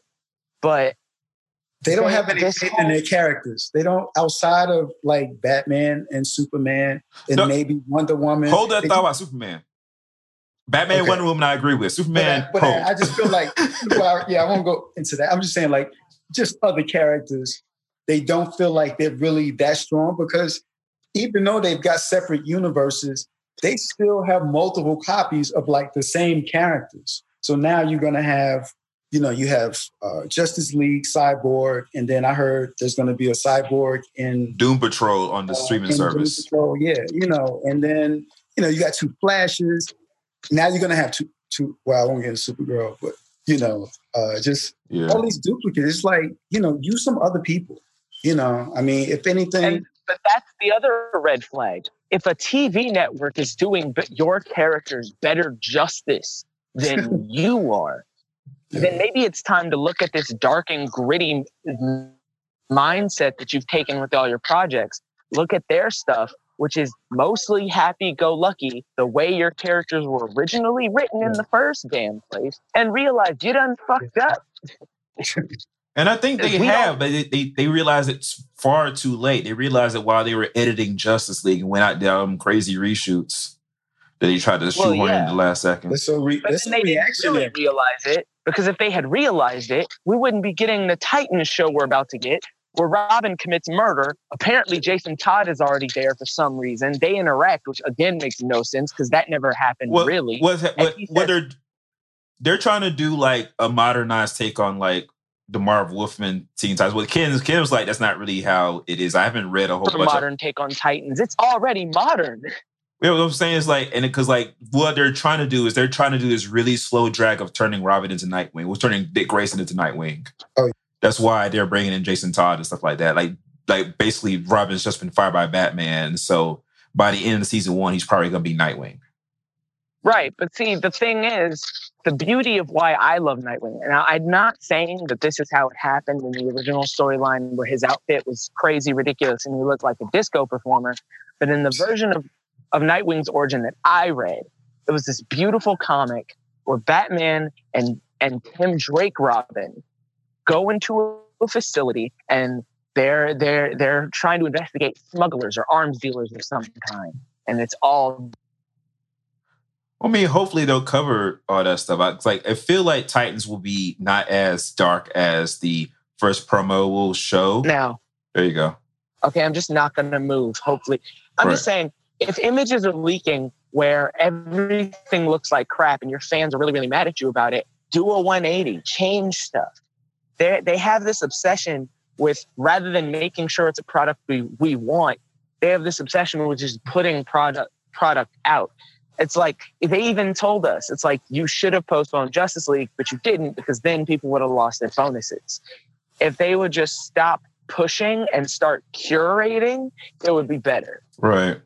Like, create your storyline. Don't just push something on us. And pay attention to the modern world. We haven't wanted a dark and gritty anything, with the exception of Riverdale and Sabrina, in forever. Like, there's a reason why Marvel superhero films are not depressing and dark and gritty. And I'm not saying to copy Marvel, because I know that's their competitor, but one thing, it's really not so much copying, so much as just understanding the tone of the world Right. But I think that's where they're failing. Is trying to copy Marvel. Like, as far as like trying to build this world instead of just like making it seem like it was something that was existing. I mean, we don't need to start over with Superman and Batman. I mean, do a montage or something like you did, for Batman at the beginning. But it shouldn't be a 40-year-old Batman that just hears about Superman, or there's just all of a sudden, like you don't have to make it seem like they just met. They're like, it's not that far. They're across, a bay or something from each other. It's like, and then of course, making it look like making it so one Robin has already died and Batman can barely move, even though this is only his second movie. Like, what were they thinking? Oh, we're going to launch a universe and we're going to make Batman old. Yeah, you could just pick up wherever you wanted to, as far as like, but you would have to, kind of plan it out as far as like feeling like, you've got these people that are going to be in these roles for this certain amount of time. I mean, Ben Affleck did all right, but nobody wanted him as Batman either. And like you said, it was a decision that they went with, and it's never really been that. I mean, it's, something that a lot of people are divided on. I thought he did pretty well. I thought he did fine. I thought he was better. He was better than expected to me. But with the material he was given, and then when you have characters like that, you got Batman and Superman and something like that. If it's short of amazing, then you failed. You know what I'm saying? Yep. So it's like, there's nothing, it's trash. Like, that's the prevailing opinion about the movie. And it's not like the worst thing, you know, it's not like, I don't know if it's like Fox X-Men bad, it's not that bad, but you've got these characters and you've put this much money into it, it should be much better than it is. Right. You know. I did want to say I did want to say that John Hamm says that he wants to play Batman. He basically was dry begging on the internet. Dry begging. No.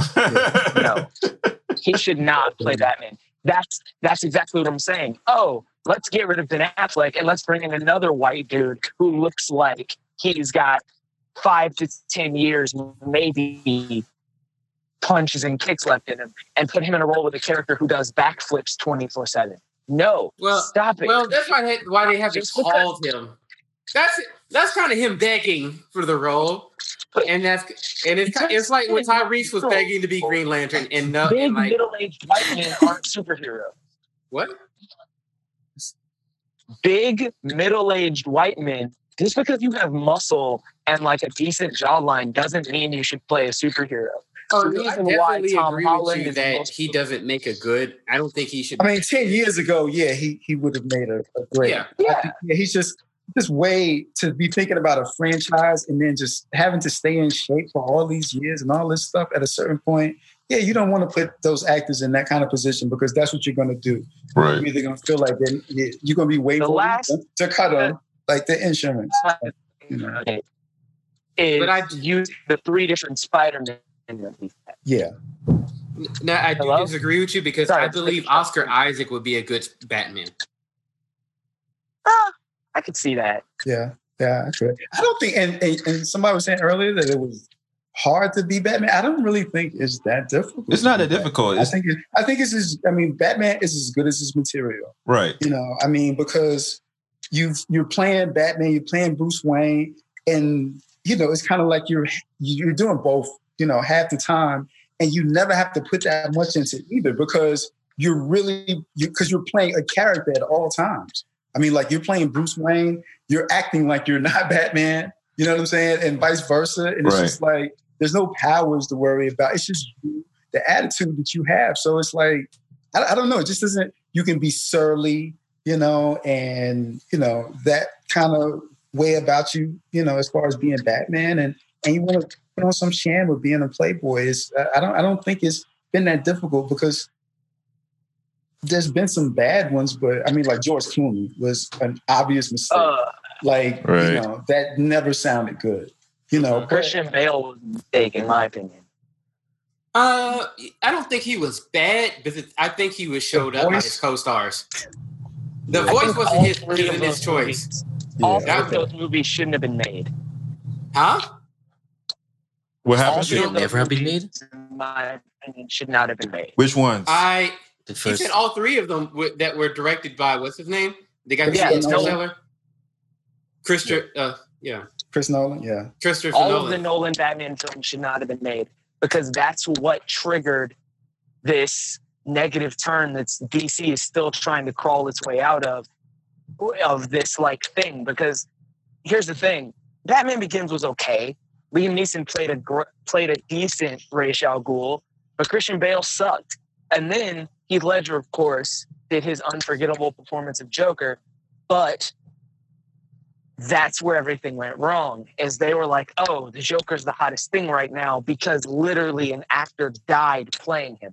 So let's make every game, let's make every dominant comic book storyline and everything else all about that. Well, I disagree. But you can't put that, you can't say you would take away something like that, you know, for that particular reason. I mean, I agree that that's what their downfall is, trying to go so dark because it's so successful. I mean, it worked for Batman in that universe. Yes. Like, you know, it was a universe where it didn't have superpowers or anything like that. You should have just took it for what it was. It was a trilogy, but you move on and you make the best Batman, best Superman movie that you can. You know, I agree with you that direction was definitely the wrong way to go with those characters. And I think they just wanted to also separate themselves from Marvel to a degree. But like I said, if you always work looking over your shoulder about, what somebody else is doing, because it's so reactionary. Somebody can watch something and not like it, and they'll just, let's rewrite this, or let's try this person. And they've got all this stuff. Everything that you hear from them, is the spin is just so negative. And when they feel like they announce something big, it's a joke to most people at this point. Yeah. I haven't heard anything from them that I got excited about. I agree with you, Royal. Like you were saying, the dark like tone works for Batman because Batman's a dark character. It doesn't work to do that across the board for all of their characters, even if they wanted to separate themselves from Marvel. That is a mistake. Superman should not be a dark character. Superman and Wonder Woman, Superman's supposed to represent the potential of mankind to be better. Mm-hmm. Wonder Woman represents hope. Now with the comics, I don't see where you were saying like all the comic storylines were based on the Joker, because I've been reading.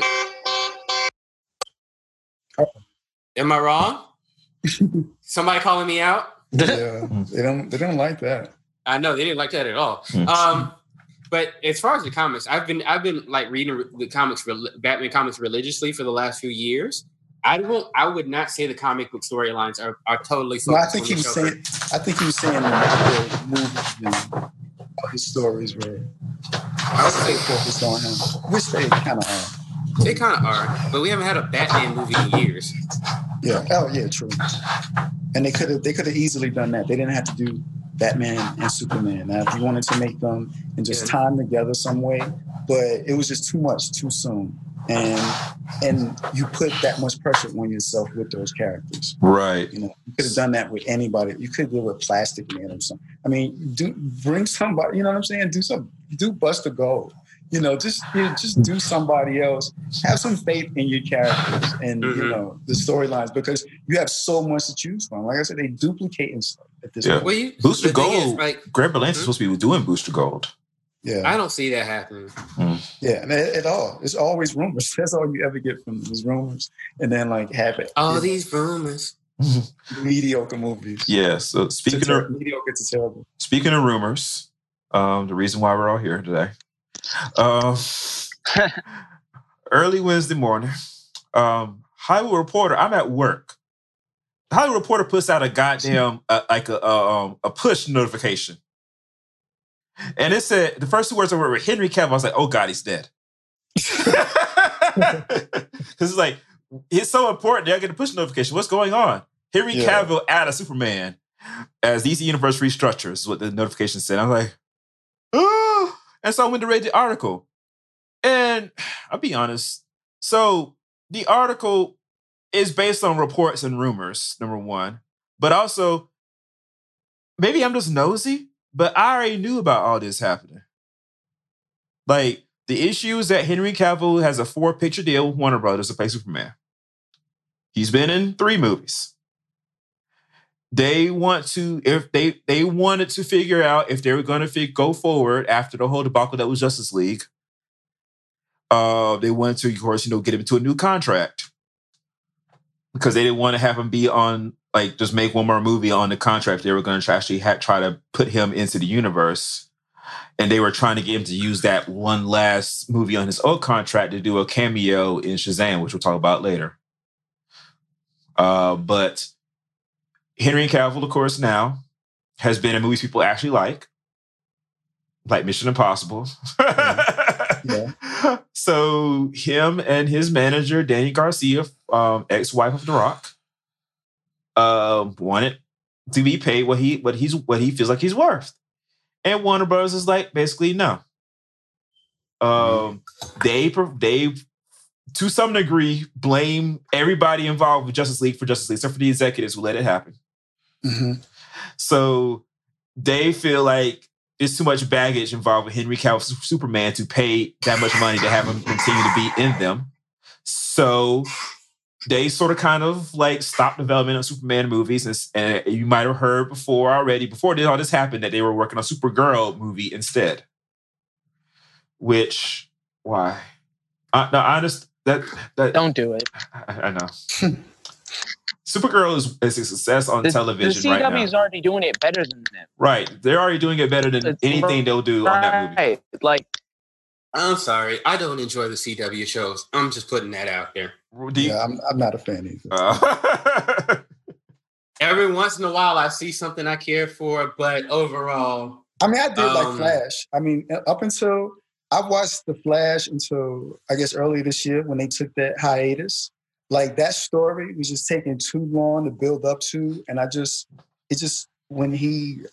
I don't want to spoil it, whatever. But it was a story. Spoil it. I mean, he went to jail. So, he went to jail. So everybody... I mean, that was, like, that's not so much a spoiler. But he went to jail, and it's just like, I don't want to have to deal with this same story that nothing ever happens in for another couple of weeks. I mean, because it was this guy that he wasn't a villain, but he couldn't prove it. And that was the whole thing that happened for like a month. And it's like, it's the Flash. And it's like, it just wasn't exciting. I mean, it just wasn't, it wasn't going anywhere. And that was the most tolerable one to me. I gave it the most amount of time. I mean, I'll admit, even Legends of Tomorrow got a lot better. And it wasn't a bad show. But in the face of a lot of other TV shows on television, I didn't need to watch it. It wasn't must-see TV for me. Yeah, exactly. Yeah, you stopped caring. Yeah, I mean, it was like, oh, it's on. I guess I might watch it if I remember. I'm sorry. I watched the crossovers. Stuff. Yeah, the crossover was really good. It was the best Justice League movie we never got. Right. Flash. I mean, I just kind of flamed out of Flash. Flash just kind of like, yeah. This season was. It got redundant. Arrow. I never got in the Arrow period, so I don't have a good opinion on that. Fuck the Arrow.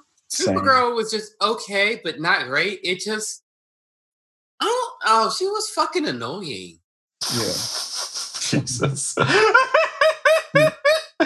it. Yeah, she's annoying. I mean, let's be honest. I like her. What I don't like is that they had her dizzy over Mon-El the whole season. And then part of this season that was passed. Yeah, I think that's about where I clocked that at. I watched, because I remember the first crossover thing they had, I watched that. And that made me just kind of go back and watch the show. Because I said, well, let me see what the show is. And I did kind of get into it.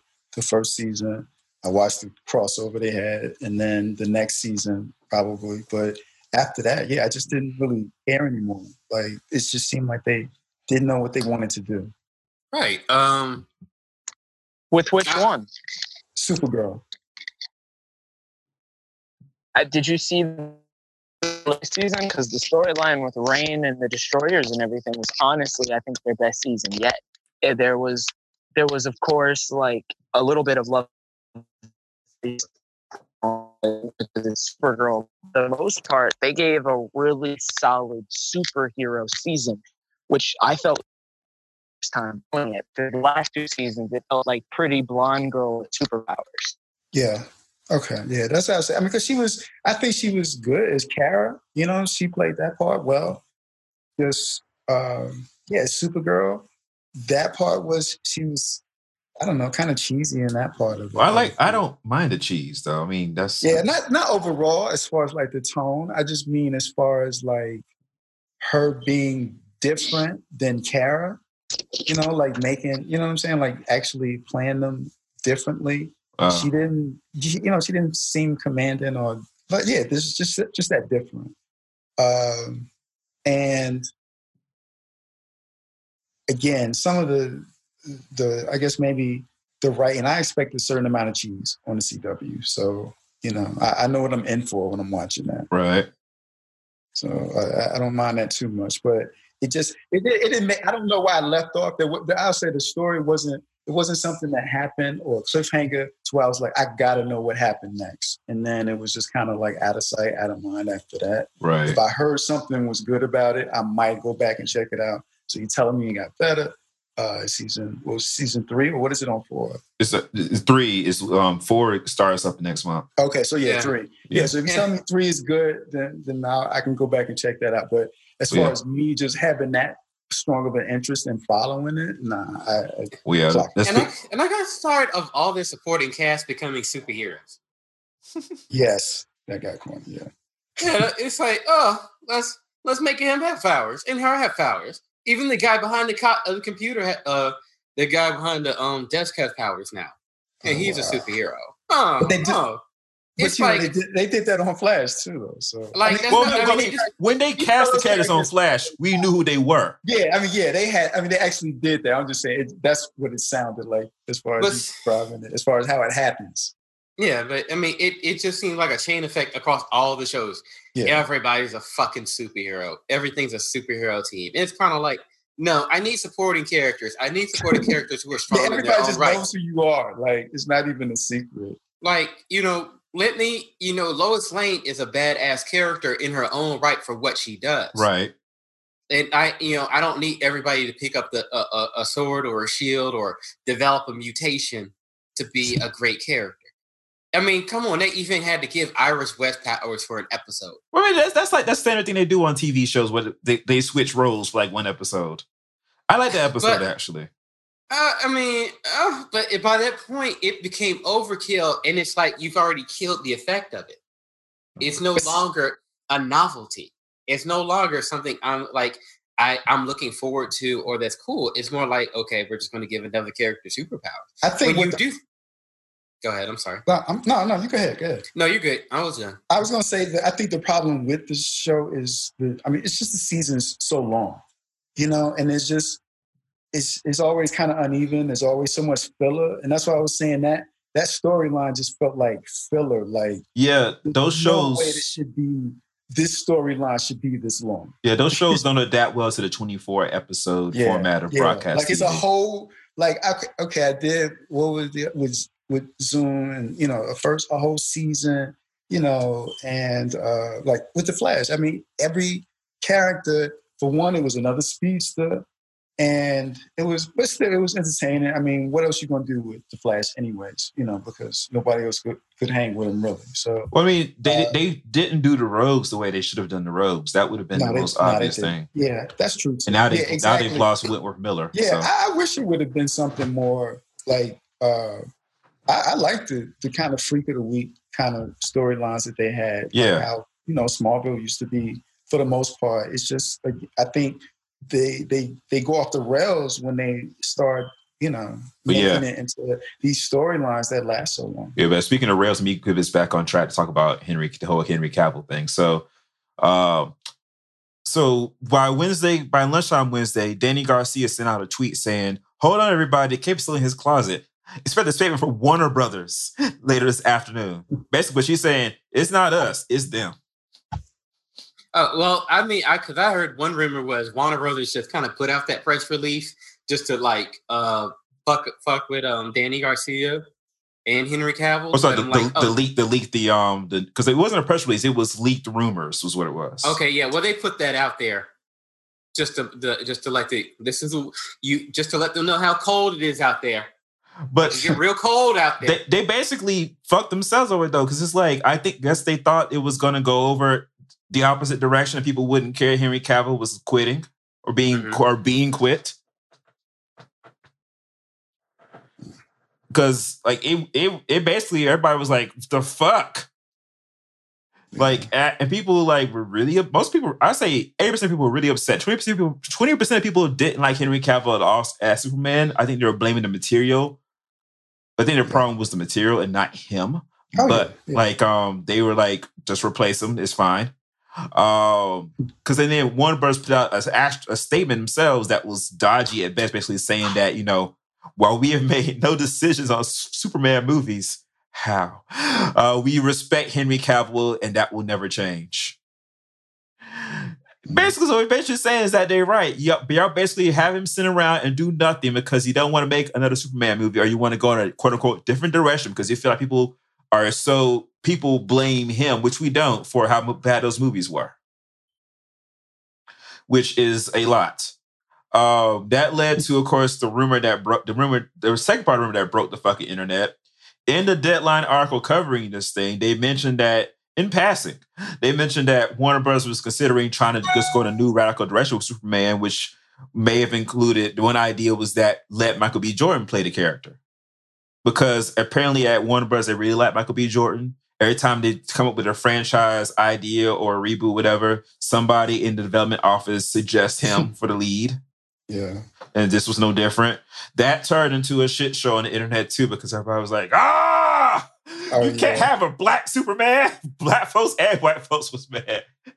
Some black people were like, sure, bring Black Superman on. Some black people were like, nah, because he gonna be saving the white Lois Lane. Lois Lane's still gonna be white. Y'all know it. And they passed around that meme of that black Superman saving the white woman.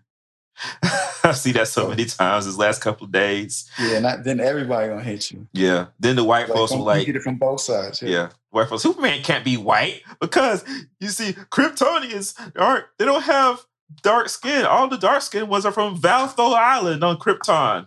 They were segregated.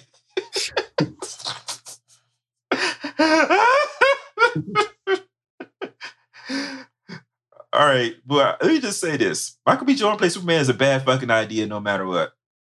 Oh yeah, it is. Like, if you were to cast a black guy to play Superman, you could do better than Michael B. Jordan. You probably could. People forget Will Smith was thrown out there years ago. Yeah. Will Smith, well, the thing is, he probably was not the best. Like, Henry Cavill was not that known when he played Superman. Christopher Reeve was not that known when he played Superman. You need somebody who's not really that known. So number one, you can do cost control on how much you got to pay them. And number two, they can stick to that role and be dedicated to it. Yeah. Yeah. So if they wanted to cast non-white Superman, they by all means could, but they need to go out and find somebody who isn't already an A-list actor. Ice-T's son. Ice-T's son? Sorry, Ice Cube's son. No. Yeah, Ice-T's son and Infinite now. But yeah, and also people missed that they had discussed that in passing on their road to deciding to make Supergirl. Another bad idea. But everybody, all the articles I saw said Michael B. Jordan is currently being considered to play Superman. Oh yeah. And I'm like, no, god damn it. And the funniest part of all this shit is, did anybody ask Michael B. Jordan? Mm-mm. Like, I was waiting for his response. Has he said anything? Has he tweeted all weekend? Let me find out. Hold on. Yeah, I just when I saw it, I was just like, I just don't see. Did he say something like all capes matter?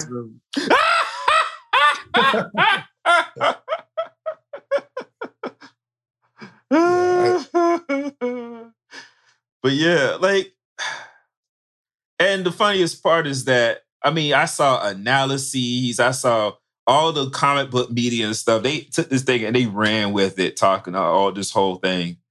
Like, it was never that serious. It's not going to happen. But that just shows you how the news gets passed around, you know, and it's just like, well, it sounds like a good story. And let me give you my take on it it's never going to happen, but everybody's putting it out there like it is. And that's probably 40% of the news that we get every day. They probably put that in a leak to make sure the message got passed around. Yeah, that was actually what Chris from Insanity Check said. He felt like it was a diversion tactic by Warner Brothers because that way they can hide behind the whole black angle, like hide behind a black person with this bad news by Henry Cavill not being Superman anymore.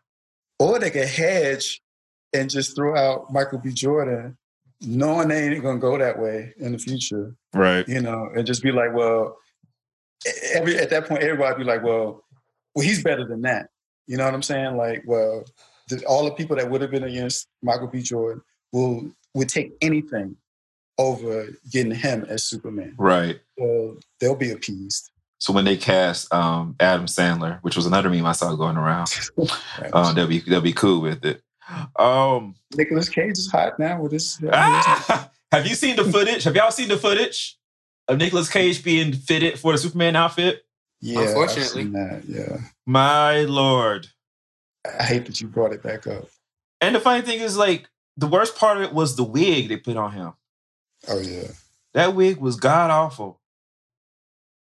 Yeah, I don't care if there ever was an incarnation of Superman with hair like that. We didn't. Wig. Even his hair didn't like that in the comic book. It's like, who styled that? Yeah. Oh, it's awful. He look a mess.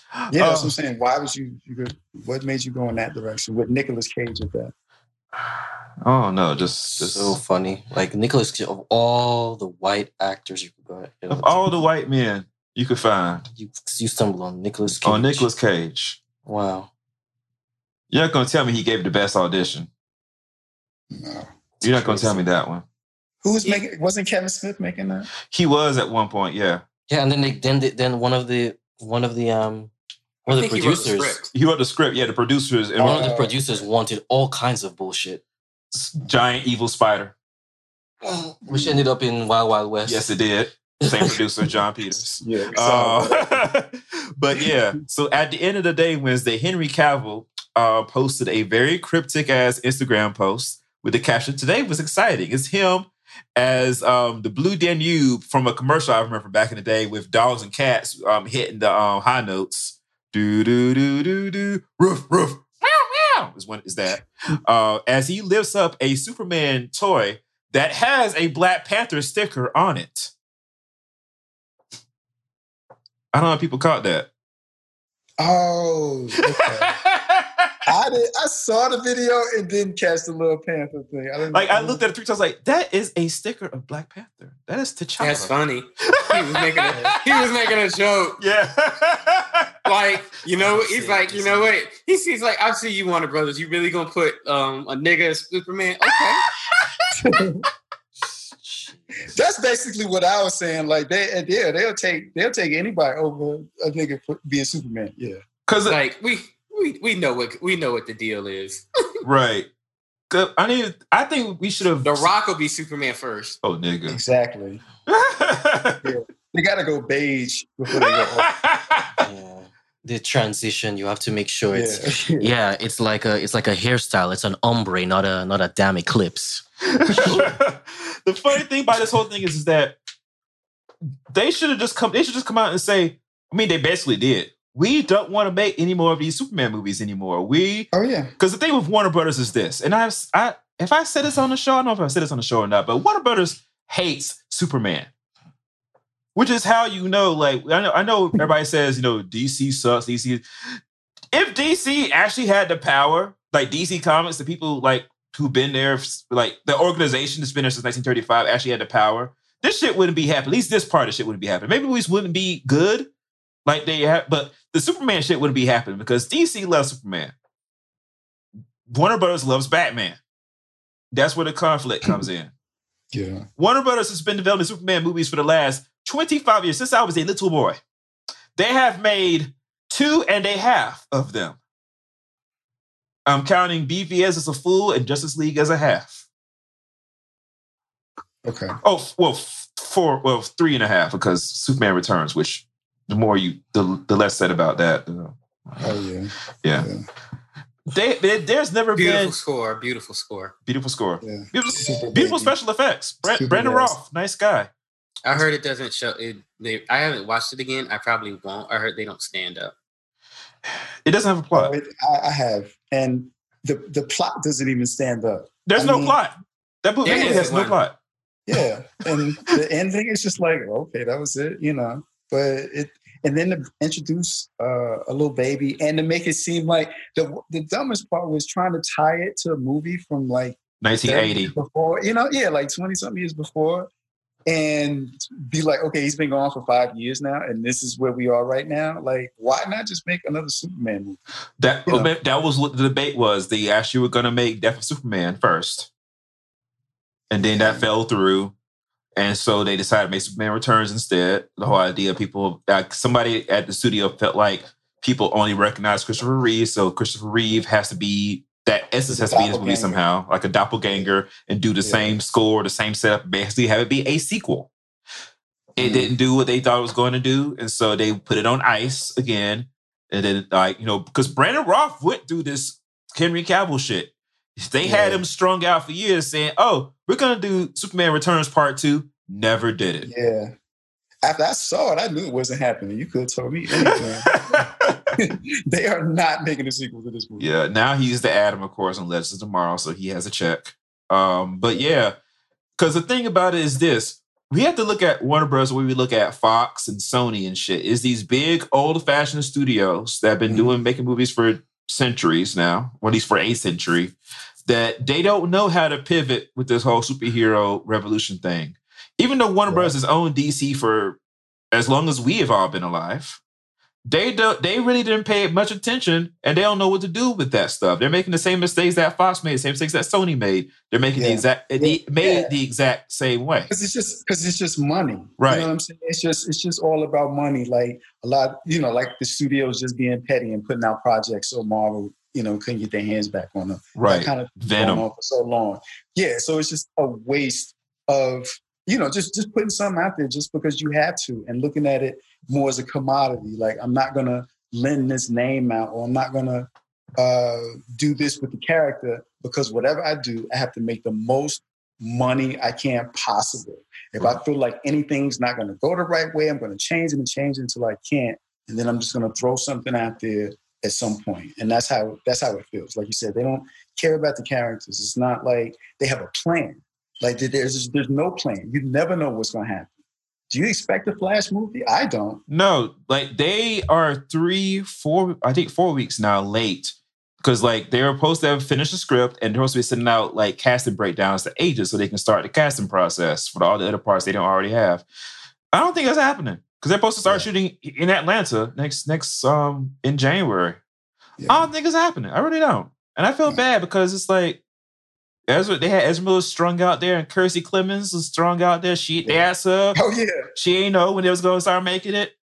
Yeah. Like, the only ones of these that actually has been fairly smooth, I guess Suicide Squad came together fairly smoothly, even though it wasn't, the end product was. Yeah, but you had Will Smith tied to it. And you had Margot Robbie.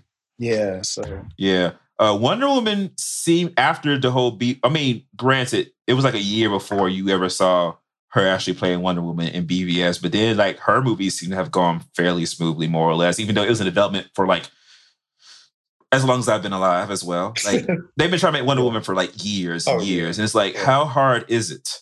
It's not that difficult. Exactly. It's Superman meets 300 with women. Exactly. How hard is that? Same thing with Shazam. Baby Superman. They've been trying to make that movie for years. Yeah. I've read 2 different screenplays that got unproduced for Shazam. And so now, I guess, third time's the charm.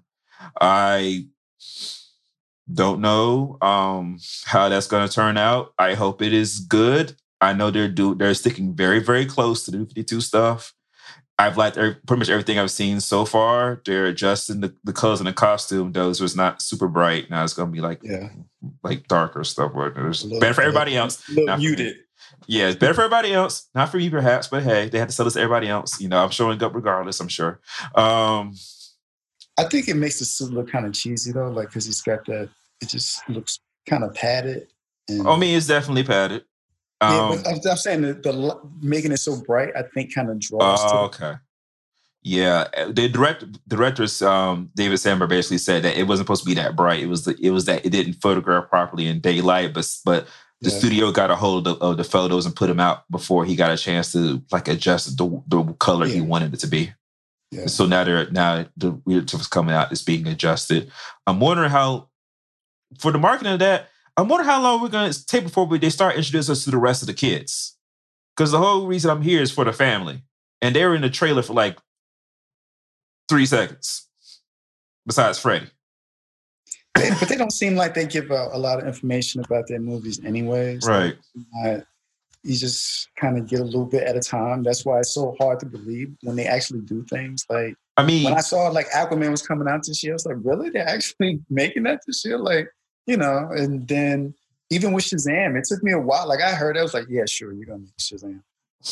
But I didn't believe it until like they just got so far with it. You start seeing, Zachary Levi. Yeah. Once, I kind of thought, okay, so they got him and they got a date to it. So I kind of, it wasn't that hard to believe. It was just all the time leading up to it. Yeah. And even when they have stuff, it just doesn't seem like they give you a lot. You might get a trailer. You don't get much teaser. There's not much lead up to it. It's just, it just kind of drops, Yeah. It's not like Marvel's done a lot better of a job of like the whole, like, whole lead up to all their stuff, like the teases, everything in their individual movies. Each movie is good, so they can build on top of each other. Yeah, it's not just an announcement; it's like a campaign, right? You know what I'm saying? It just kind of goes through a amount of times leading up to it. In the era of diversity that we are in, thank goodness, if I had a movie where I had little girls and little girls of color and little boys of color who are all superheroes, I'd be marketing the fuck out of that. I wouldn't have made a trailer where it's only the white people. Yeah. I would say that. Yeah.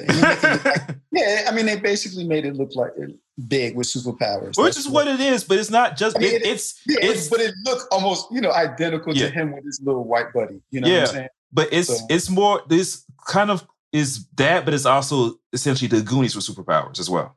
Because it's a team family thing. I get that. Yeah. I know what you're saying. Like, they're not showing. I'm saying that's what the trailer was. Yeah. Yeah, exactly. So we'll see what they do with that. And then, of course, Wonder Woman is untouchable, basically. Like, Patty Jenkins and Gal are basically doing like a victory lap around the whole shit. Like, hi, y'all. We got $200 million to do what we want to do with it. That's all they're thinking about now is how they're going to tie in what they've been doing with that. They don't even have to because their movies are all set in the goddamn past. They can just keep doing that shit. They can do Wonder Woman 1986, 1992, 1975. Exactly. Oh, yeah. Play the theme song for the old show. Yeah. It's a strong enough character. Yeah. Well, the whole, so the Superman stuff, and if you look at how Warner Bros. Has handled the movie side of Superman, it becomes obvious that they don't like the character because the whole thing with Superman Returns is they stuck so close to what worked before without being too scared to do anything different or just do what the modern comics had done, which is make Superman, or what the Lois Clark TV show did, make Superman a modern character, a regular guy with feelings beyond I have to save everybody. Oh my God, what a crazy idea. Like Dean Cain might be a complete bullshit in 2018, but he was, as an actor, him and then Deborah Jo Levine as a showrunner, they made a goddamn good reboot of Superman back in the 90s. Like, they used what John Byrne had done in the comics, and they extrapolated that to where you made a show where Superman wasn't boring. Yeah. Like, he had a personality. They focused too much on the minutia, like him not being able to stifle out hearing. You made it like a little, like you didn't even want to be Superman. You know what I'm saying? People always wanted to be Superman. Think it was cool. You're a little kid. You got superpowers. You can race the train and throw a kick a football 5 miles or something.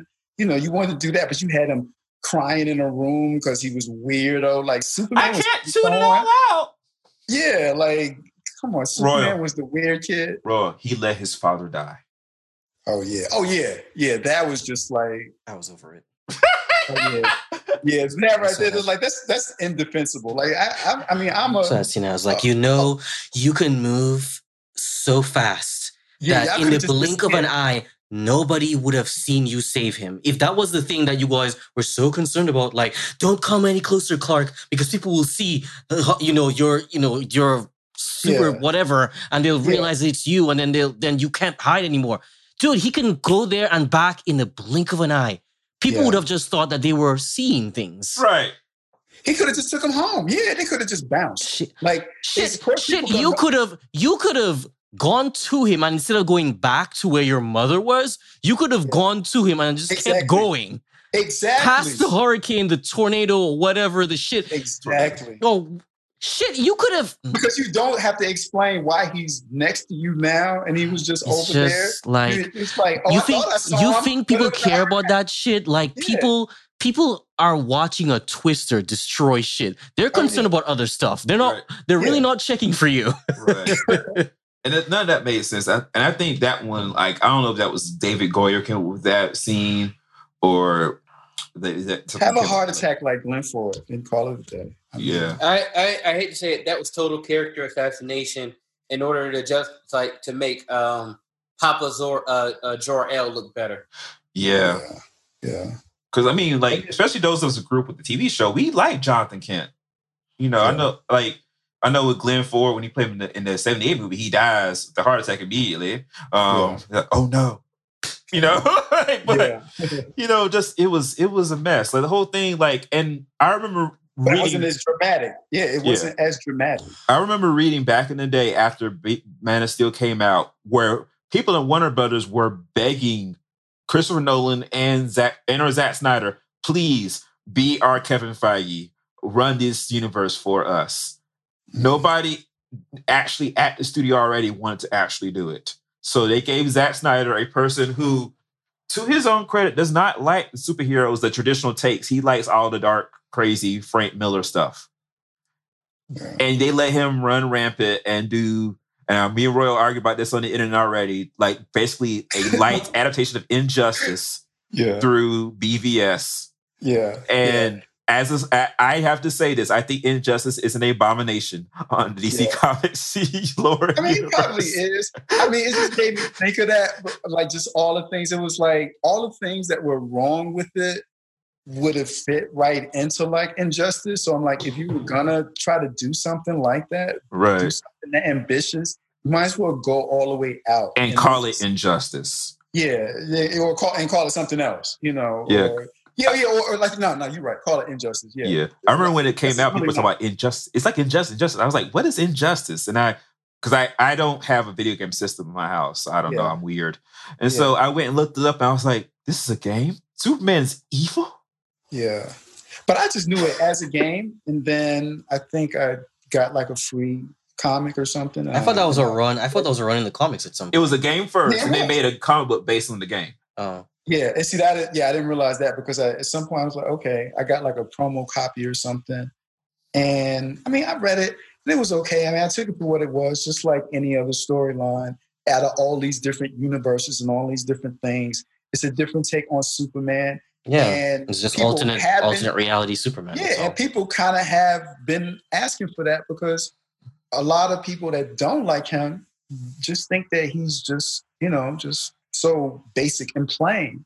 Which he's not. Boring. Yeah, he's boring. And I know that you can do different, that take, good takes on him, and there are good takes on him. But I'm just saying that, as far as something like that, it would have been something where I felt like they really took a chance on something and they really wanted to try to make something good and do something different, that they didn't just have to ape, the Christopher Reeve movies. Right. And I would be okay. I would have been okay with it. If you told me they were going to do it now, I've been like, nah. I'm just saying, like, for what we've gotten, I feel like, you could have done that and it probably would have fared better because people will expect that. Right, because they knew what they were getting. They didn't go into the theater like I did, paying $18 goddamn dollars for IMAX 3D. It's got a finite ending. Yeah, we're going to do this. Never again. Never again. And then we're going to reboot to Superboy 5 years down the line or something. Right. If you had a plan like that, like and that's what I'm saying. They don't need to build this universe out. Just make good movies with your characters and let that solve itself. Yeah. If you need to connect them, you can, but it just looks desperate to try to bring all these characters together and make a Justice League movie in 3 total films. Yeah. Four. Three. Basically, it was 3 more or less. Yeah, I agree. And I think that's what they're doing now. Like, even though I think, as far as I understand, Walter Hamada, who's DC's president of DC-based film production, because they don't actually have a studio like Warner Brothers, like Marvel does. Marvel Studios is a very interesting thing. I mean, it was a startup that they spun out of the main company, got financed through Bank of America and stuff, and they basically built a new way to make movies outside the studio system, which is why all the studios hate them. Because they're so successful with a new concept, basically. And the Warner Brothers doesn't have anything like that. Walter Hamada doesn't seem to have green light's ability. His job seems to be just making the movies get made. Making, if they say we're making a Joker solo movie where he is rated R and he's a comedian in the 80s and shit, it's like, well, I'll try to make the best version of that I can. Yeah. So that seems to be what's going on. Because but what they did say is that they're trying to focus on just doing like individual, like siloed franchises, which will be better for them, Yeah, exactly. That's what they should do. I think that's easier than trying to justify everything else. And, right. Yeah. Yeah, and in closing of this segment, a lot of the people, because DC Cinematic on Reddit, like, you'd have thought Mahalia Jackson was in there singing for the last 4 days. Trouble of the World. There's like the weeping and the wailing that was going on. And they especially were angry at this. So the only reason a lot of them were interested in Shazam in the first place was because people expected it to be a Superman cameo, because the whole joke about the lawsuit from the 40s and shit, and they're basically the same character as far as the court of law is concerned. All that kind of stuff. So the joke, Superman, Shazam, haha, same character. So there was the whole thing about a cameo. People even worked up to where the rumor was that it was going to be like Superman was going to be a supporting character in the movie. And have like a big part in dialogue and action scenes and shit. No, that was never what was planned, y'all. Y'all know what they had planned. And even I think this is underwhelming to me. This isn't what I would have done at all. They were going to have Billy Batson meet Clark Kent on the street. And Billy was going to be like, I've got my eye on you. I'll be keeping an eye on you, and walk off. How would he? Why would he even say that if he doesn't know who that is? I guess he knows who Clark Kent is. I don't know. How would he even know who Clark Kent is? I don't know. Oh, he would run into Clark Kent. Yeah, he would run into Clark Kent, not into Superman. And he would just say, I've got my eye on you, even though he doesn't know that's Clark Kent to Superman? It would only be bad if Superman said, you better close me, little bitch. So my thing is like, how it would have made more sense to me. It's just as like a one-shot cameo of Superman, like fly by something like that, like something really quick and simple you can do, where he's actually in a Superman outfit. I don't want to see Clark Kent and Billy Batson meet. Yeah, that's unless Billy Batson gets his job at the radio station and Clark Kent is his adult mentor or whatever like that, and he walks in. That would be a better idea than that. It would be cool if they had if he just looked up above and there's Superman maybe, fighting something in the air, and then they zoom in and you see Cavill, and then you zoom back to Billy and he's just like, It could be pre-Shazam transformation. Yeah. Like he sees a heroic moment happen. I wouldn't want it to be in the body of the picture. It had to be post credits. I don't want them to interrupt actually telling like the Shazam story. Is Billy at all inspired by Superman? Freddy is. So it's Freddy who is. Okay, so you're right. So then put that into the main film. How did at the end? Because they got all them toys. Ooh. Well, yeah, it didn't necessarily have to be before. All them toys. Oh my God. So I grew up, I'm sure you saw like the trailer and stuff. So Freddie Freeman is a superhero nut in the Shazam movie, where he has all this memorabilia collecting stuff from Man of Steel and BVS. Oh. Specific like newspaper articles, books on Superman, toys and stuff. A bullet recovered from the scene. Yeah, like. Oh, that was okay from the orphanage, yeah. Yeah. Ooh. How much of that's going to be in the final edit? I would leave it. Just leave it. Because I don't need to have a choice. They have to. It's not as if it's going to go anywhere. Just leave it. There's no reason to take it out. Just leave it in the film. If they were still going to do a Superman cameo, I would put it at the end too. Just it's just how they do it has to be. No, the whole young meeting older adult. No, that's weird. They don't need to meet cute. Yeah. You know what I'm saying? Like that's what I say. He could just spot him in the distance or something, or catch a news story. You know what I'm saying? Right. Get an interview on the news from Lois Lane. I'm more concerned about the quality of this movie, so I'm just gonna wait and just like. My biggest concern with Shazam is how much money do they have for special effects, because it feels like. Because Wonder Woman, the biggest problem, the number one problem with Wonder Woman is that they did not have enough money to make that movie, and they gave them $135 million. They needed $200 because when Steve Trevor flew in that goddamn airplane, I'm still mad about that shit. I still don't know what you're talking about. Like, at the very beginning, the airplane. No, I know this scene. I know this scene. I still don't see what you are talking about. He's flying a cartoon airplane, Ali. Nothing about the plane. Was I just sleepy in the theater? I don't know. But that didn't look weird to me at all. I may have to watch this again. You have to watch it again. He's flying a cartoon airplane. Because it doesn't... It looks like a very basic looking airplane. Like there's nothing...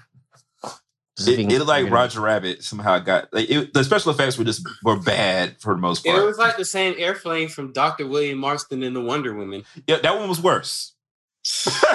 But at least that one, like, it was in the background someplace. Because that one was like, oh yeah, I didn't have enough money at all for special effects for this movie. This indie movie. I don't know. Yeah. They made the island look amazing. Yeah, It looked absolutely beautiful. You know, it's the thing. They hire different studios to do different shots, and sometimes the shit don't come in all the way. Like Black Panther, like the fight between Killmonger and T'Challa. You can tell that's where the budget got. Like they were coming towards the end of the and all the rhinos. Yeah. I actually like the rhinos. The rhinos had a problem. I had a problem with. They didn't have a rhino budget for Infinity War though. They sure didn't. Nah, they just had these, spears and whatever else they had. They didn't have none of that cool tech. Where's the planes that just hover around that they had? You know what I'm saying? Like this, I was expecting more because I thought this was Wakanda, and I could have sworn I saw Wakanda. In the actual movie it's Dollar General. A lot of Wakanda. shit. There was a lot of shit going on, and I don't care. Shuri was just making stuff, just bands that just blew stuff back, like the Shocker. I mean, they should have an arsenal. Yeah, because something like that. I have to make sure the Shazam movie has enough money to get render tiger fur properly. No, don't do it. Don't bring it in here. So Ali and I have a running bet. No, Ali and I have a running bet going as to whether or not Talking Tawny, the Talking Tiger, and Billy Batson's best friend will show up in the movie. He says no, I say yes. Look at Billy Batson in the movie, in the trailer that they just... Does this kid look like right now he's going to have a talking tiger as his best friend?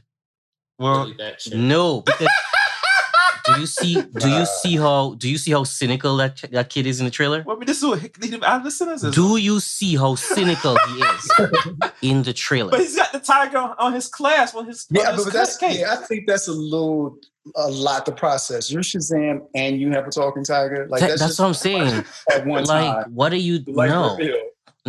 That kid needs to get humble a little bit, and then he needs to be more open to just weird shit and and just a little bit of the campiness of being a superhero. He needs to get a little bit open to that, and then you introduce the talking tiger, so that way he doesn't start cussing it out when it shows up.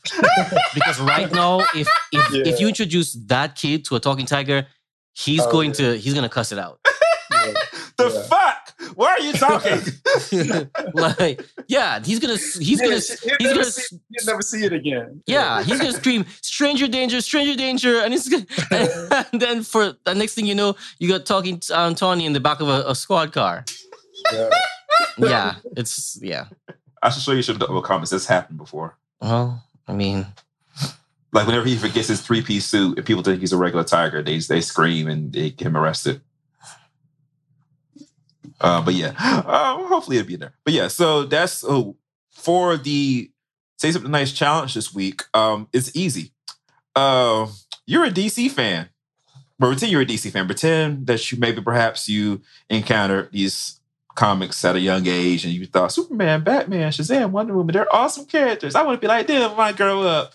And you got hooked on it, and now you're grown. The movies suck, and you're in a certain place every time they do like a fuck up, which is very often.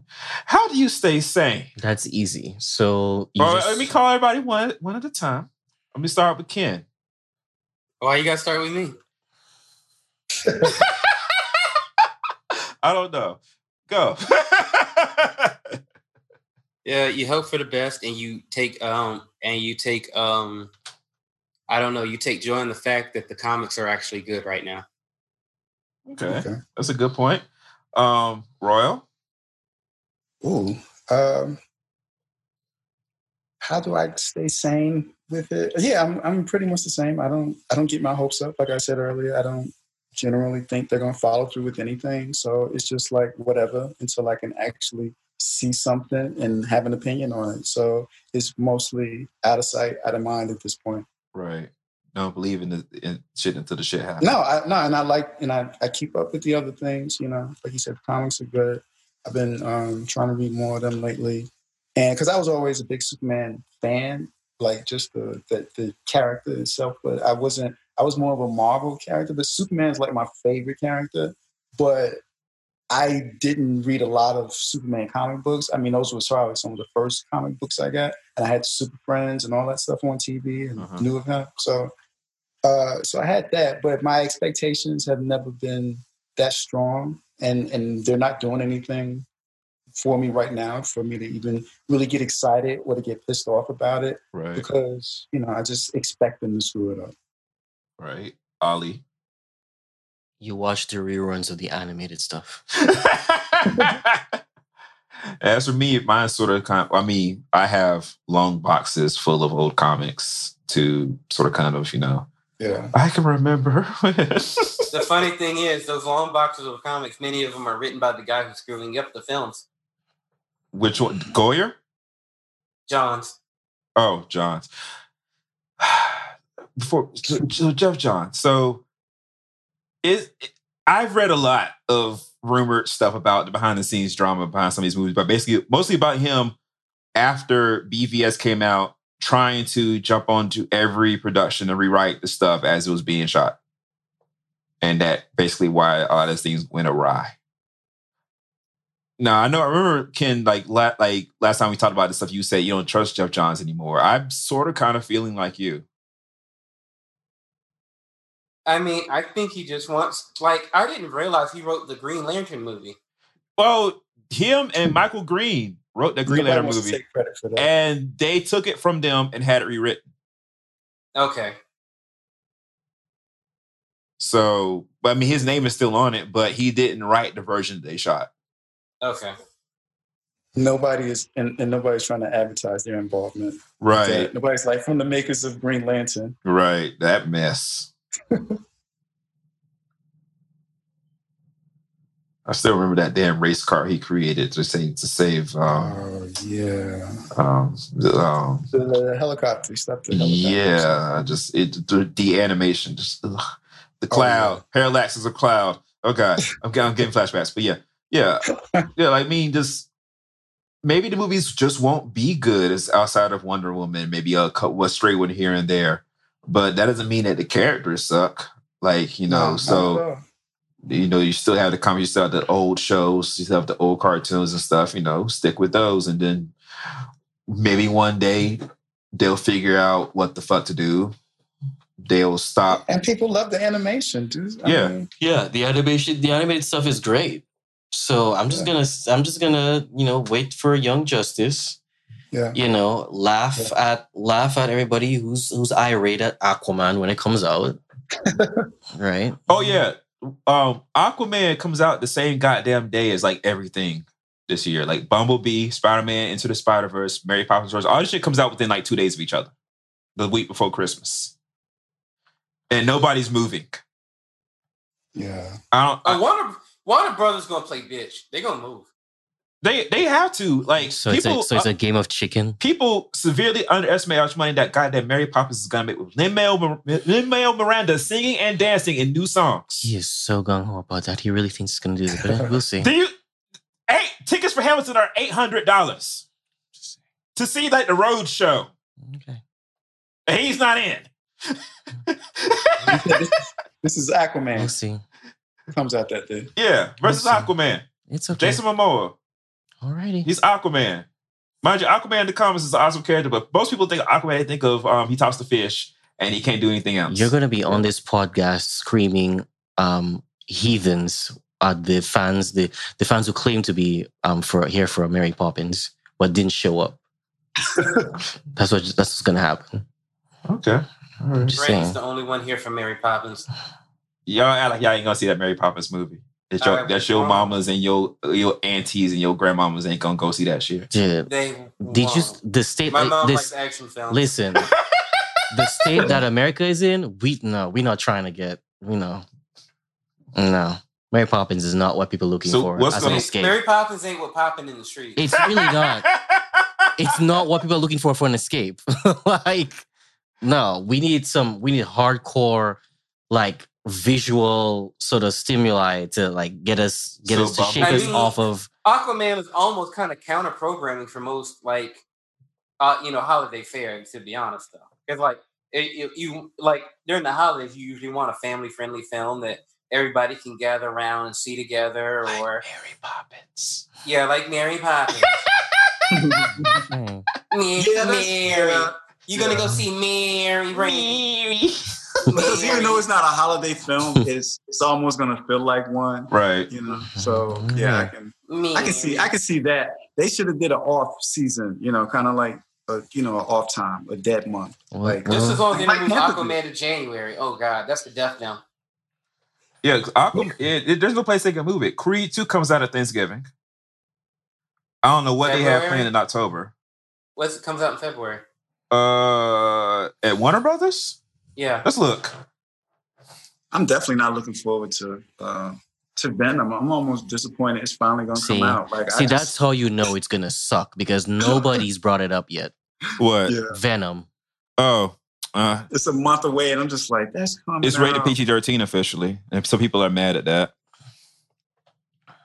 because they feel like Venom to work should be rated R. You got him saying corny ass jokes in this trailer about how he's gonna have someone's head rolling down the street like a turd in the wind. Wow! I don't think he said turd, but we all heard turd in a British accent. Like British, if a British person's gonna talk about poo, they're gonna say shite. Okay, there's no turd rolling down the street in Britain. Lego Movie Part 2 comes out February the 8th, 2019. That's gonna be hella lit right there. That right there, yeah. So that's what it is. It's going up against What Man Wants, starring Taraji P. Henson.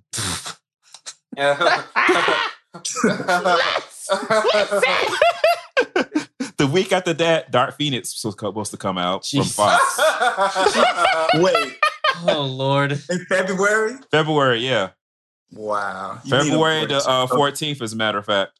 Of 2019. 19. I forgot all about So it's the Deadpool spot. I forgot all about Lego Movie 2. That is going to be so good. Yeah. Lego Movie 1 was so What else does Warner Brothers have on their slate between that? Oh, I see a Tyler Perry movie. Where? Tyler Perry's Madea Family Funeral. Bitch, what? How you gonna make a comedy about a... Well, Death at the Funeral was a comedy about a funeral. I was about to say, don't we have movies like that? Four weddings and a funeral? Yeah, okay, fine. Yeah, so before Shazam, Warner Brothers basically just has Lego Movie and a rom-com called Isn't It Romantic coming out. So, I don't know. Aquaman, if they had to move it to February and put it up against Dark Phoenix, maybe, I don't know. But I don't know. Because Bumblebee seems like it actually might be some good. And then Spider-Man, people want to see that because it's animated and Miles Morales. Yeah. And then I'm telling you, Mary Poppins is going to make money. You know what ain't going to make money? And it pains me to say this. The Nutcracker. It's coming out too early in the year. It's coming out in November 1st. They should switch that Mary Poppins. That's a Christmas movie. That's a Christmas movie. How the hell are you going to put it out in November? Okay, but fine. Sure, sis. Okay. Right. But yeah. Well, that's our show, everybody. Thanks for joining us. Amelia had to step out. But you can check them out at Strawberry Smirk on Instagram and Twitter. Royal, do you want people to find you online? I should ask you that first before I say if you want to give everybody your social media stuff. My social media stuff. I am Luke Staywoker on Instagram. And I don't even use Twitter enough for even, but I mean, if I had followers, I probably would. So Ball is Hobby is my Twitter, and it's mostly about, sports stuff, but I'll talk about whatever on there. So you have those to follow. Give me a follow. All right, cool. You can follow me at BTouch. You can follow Ali at AKA Alibaba. And Ken, do you want to give yours out too? Go ahead. Chico's Kid is on Twitter. All right. Thanks everybody for listening. As always, you can find this show on iTunes, Stitcher, Google Play, Acast, and wherever else great podcasts can be found. You can find this show and our sister show, The CW Show, at ssnpodcast.com. If you'd like to leave us a letter through the emails, you can do so by going to podcast at ssnpodcast.com. I need to set up the new phone number because the old one I had to repurpose for a different use. But yeah, so I'll get that set up and out to y'all as well. Thanks everybody for listening. And thanks for everybody who people who responded to the Aretha episode on Twitter and Facebook and everything. We're episodes, plural. Thanks so much for the feedback. We enjoyed doing them. We're glad you all enjoyed listening to them. But this has been the Say Something Nice podcast. I am Brandon. This is Ollie. Royal. And I'm just Ken this week. All right. I thought you were going to be Superman. Valzad. Faster than a speeding bullet. More powerful than a locomotive. Able to lead tall buildings in a single bound. It's an amazing stranger for the planet Krypton. The Man of Steel. Why don't you just dub in the whole thing from Fleischer? I can. It's public domain as fuck. I can do it. Yeah, just do that. I'm going to do that. That's what it's going to be out. Peace, y'all. See y'all next time. Bye. Actually, that's the good question. Who is Superman? Who is Superman? Faster than more powerful. Faster than a speeding bullet.